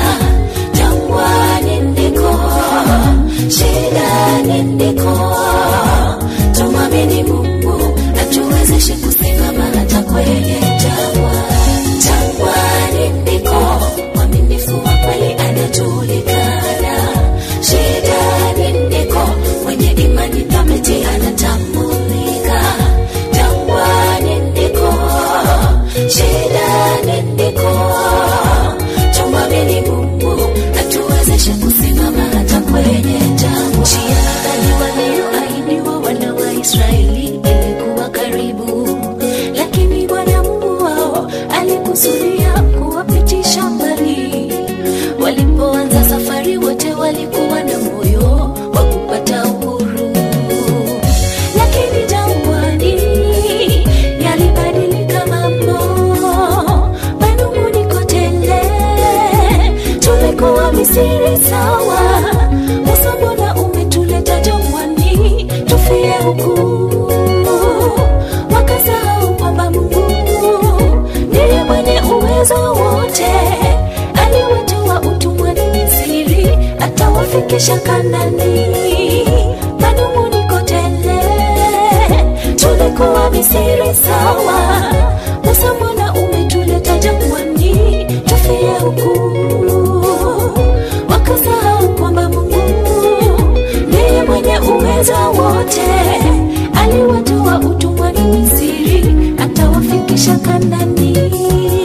Jangwani ndiko mwaminifu wa kweli anajulikana.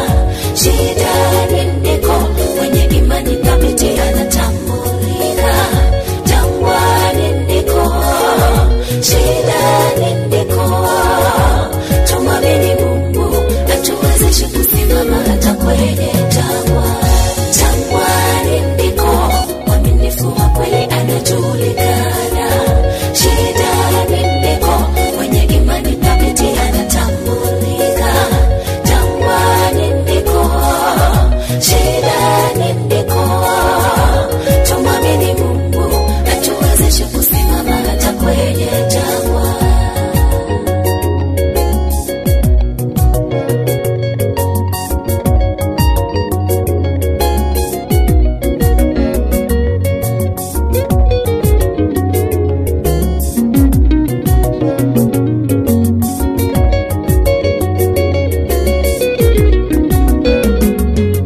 Jangwa yetu ni matatizo na masumbuko ya dunia tunayoyapitia. Tupaswa kuwa na imani kwamba Mungu wetu atatushindia. Tangu mwanzo wa safari tumeona makuu yote alotutendea Bwana. Kwa nini shidani tupoteze tumaini? Twanung'unika sana, Bwana hili na lile. Tumesahau yote alotenda mwanzo kwa ajili yetu. Ninakuomba Bwana wangu uniwezeshe kusimama hata shidani, nikumbushe wema wako, nizidi kuwa mwaminifu. Twanung'unika sana, Bwana hili na lile. Tumesahau yote alotenda mwanzo kwa ajili yetu. Ninakuomba Bwana wangu uniwezeshe kusimama hata shidani, nikumbushe wema wako, nizidi kuwa mwaminifu.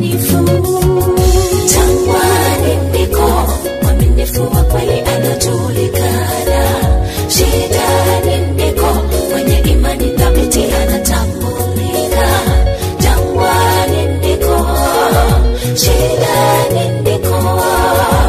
Tumwamini Mungu atuwezeshe kusimama hata kwenye jangwa.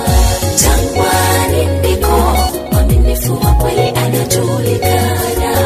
Shida nindiko mwenye imani thabiti anatambulika. Jangwani ndiko, shida nindiko.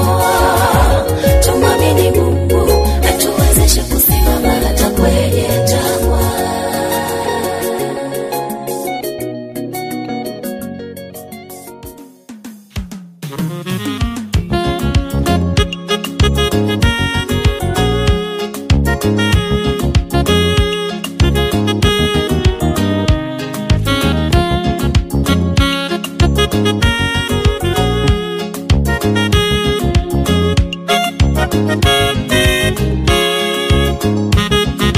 Nabii wa Mungu Yoeli alinena na Mungu, itakuwa siku za mwisho nitawamwagia watu wote Roho Mtakatifu awaongoze waifanye kazi yangu. Nabii wa Mungu Yoeli alinena na Mungu, itakuwa siku za mwisho nitawamwagia watu wote Roho Mtakatifu awaongoze waifanye kazi yangu. Inji zenu wakalitabiri neno langu, vijana wenu watana maono, wazee wenu watata ndoto, watumishi wenu wanaume wanawake watalitabiri neno lake Mwokozi. Inji zenu wakalitabiri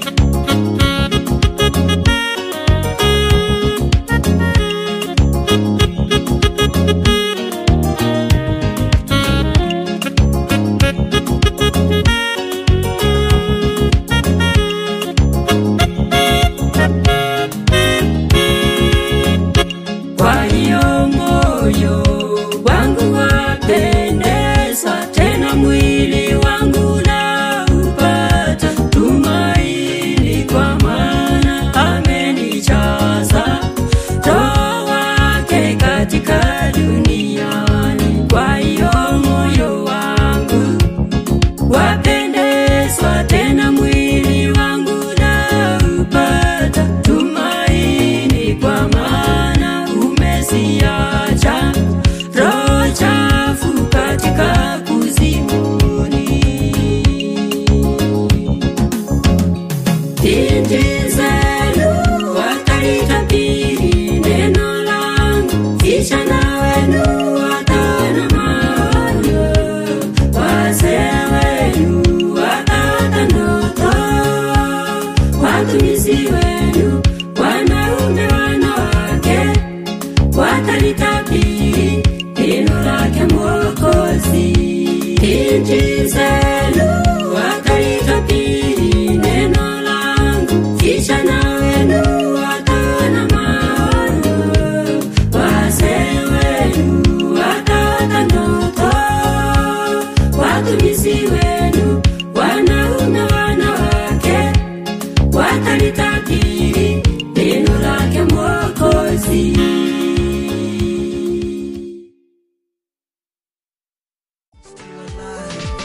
Natumia talanta yangu ambayo Mungu alinipa, natumia talanta yangu ili niweze kuenda mbali. Mabawa, asante Mungu kwa kipawa, nipe mabawa, nipeperuke juu kama ndege.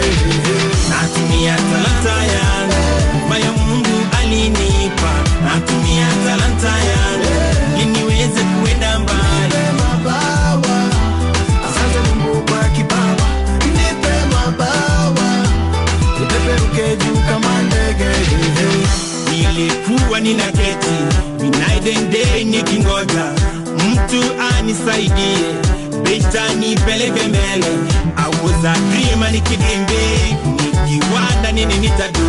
Nilipray every night and day, nikacry every night and day. Niliplay Mungu in every way, niliplay Mungu in every way.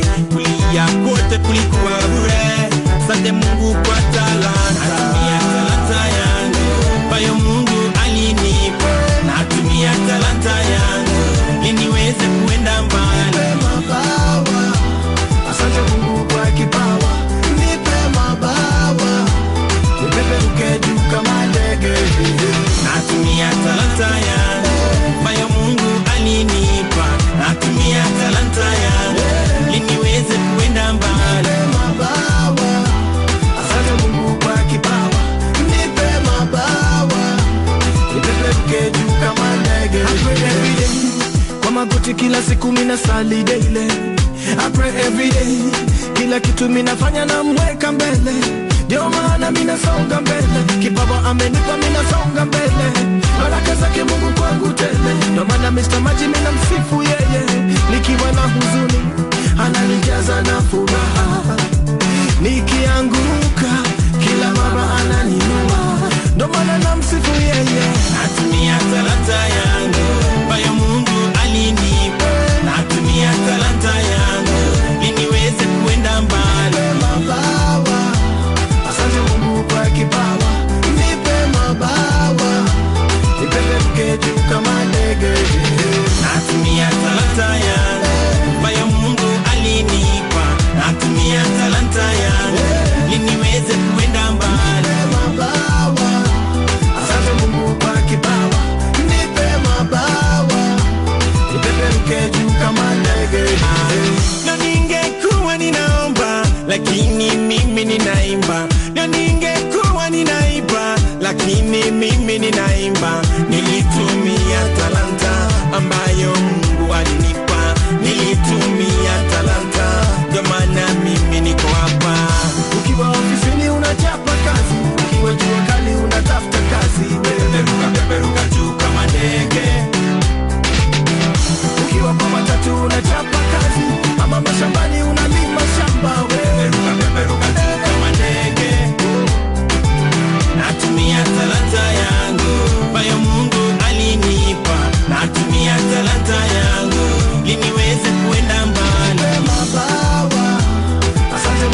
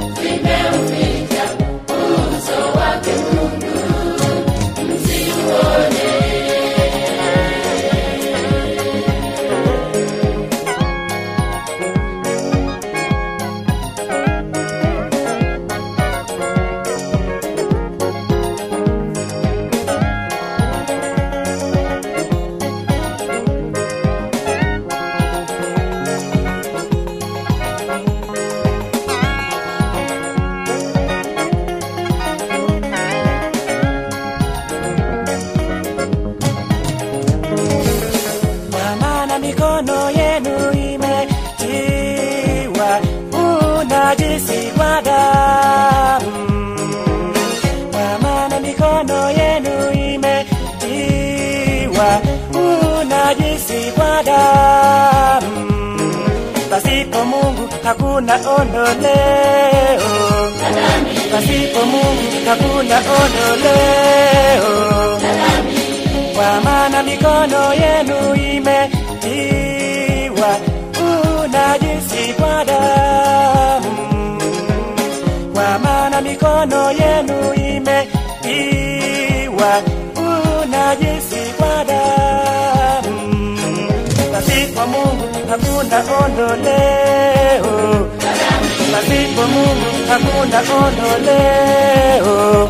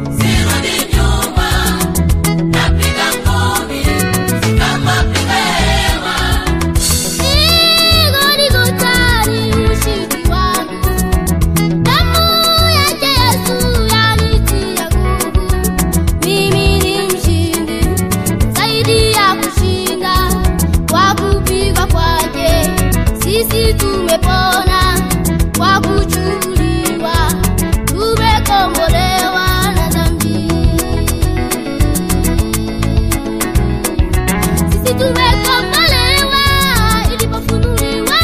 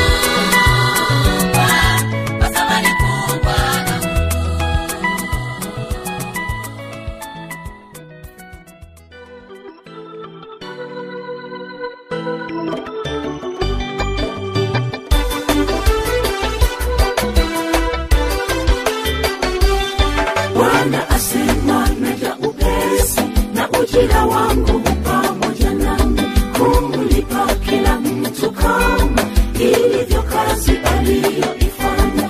Neno nasema ujira wake ndio utafunga historia, ndio mwisho wa dunia vitu vishimo, tena na mwisho wa nyakati. Ole wao wasio ya amini maneno ya unabii, pia wale wanayo amini bila ya kuyazingatia, maana hawana sehemu katika mbingu mpya na nchi mpya. Ile sehemu yao ni katika ile ziwani wakala moto. Ole, ole, ole, kamwe isiwe mimi, kamwe isiwe wewe.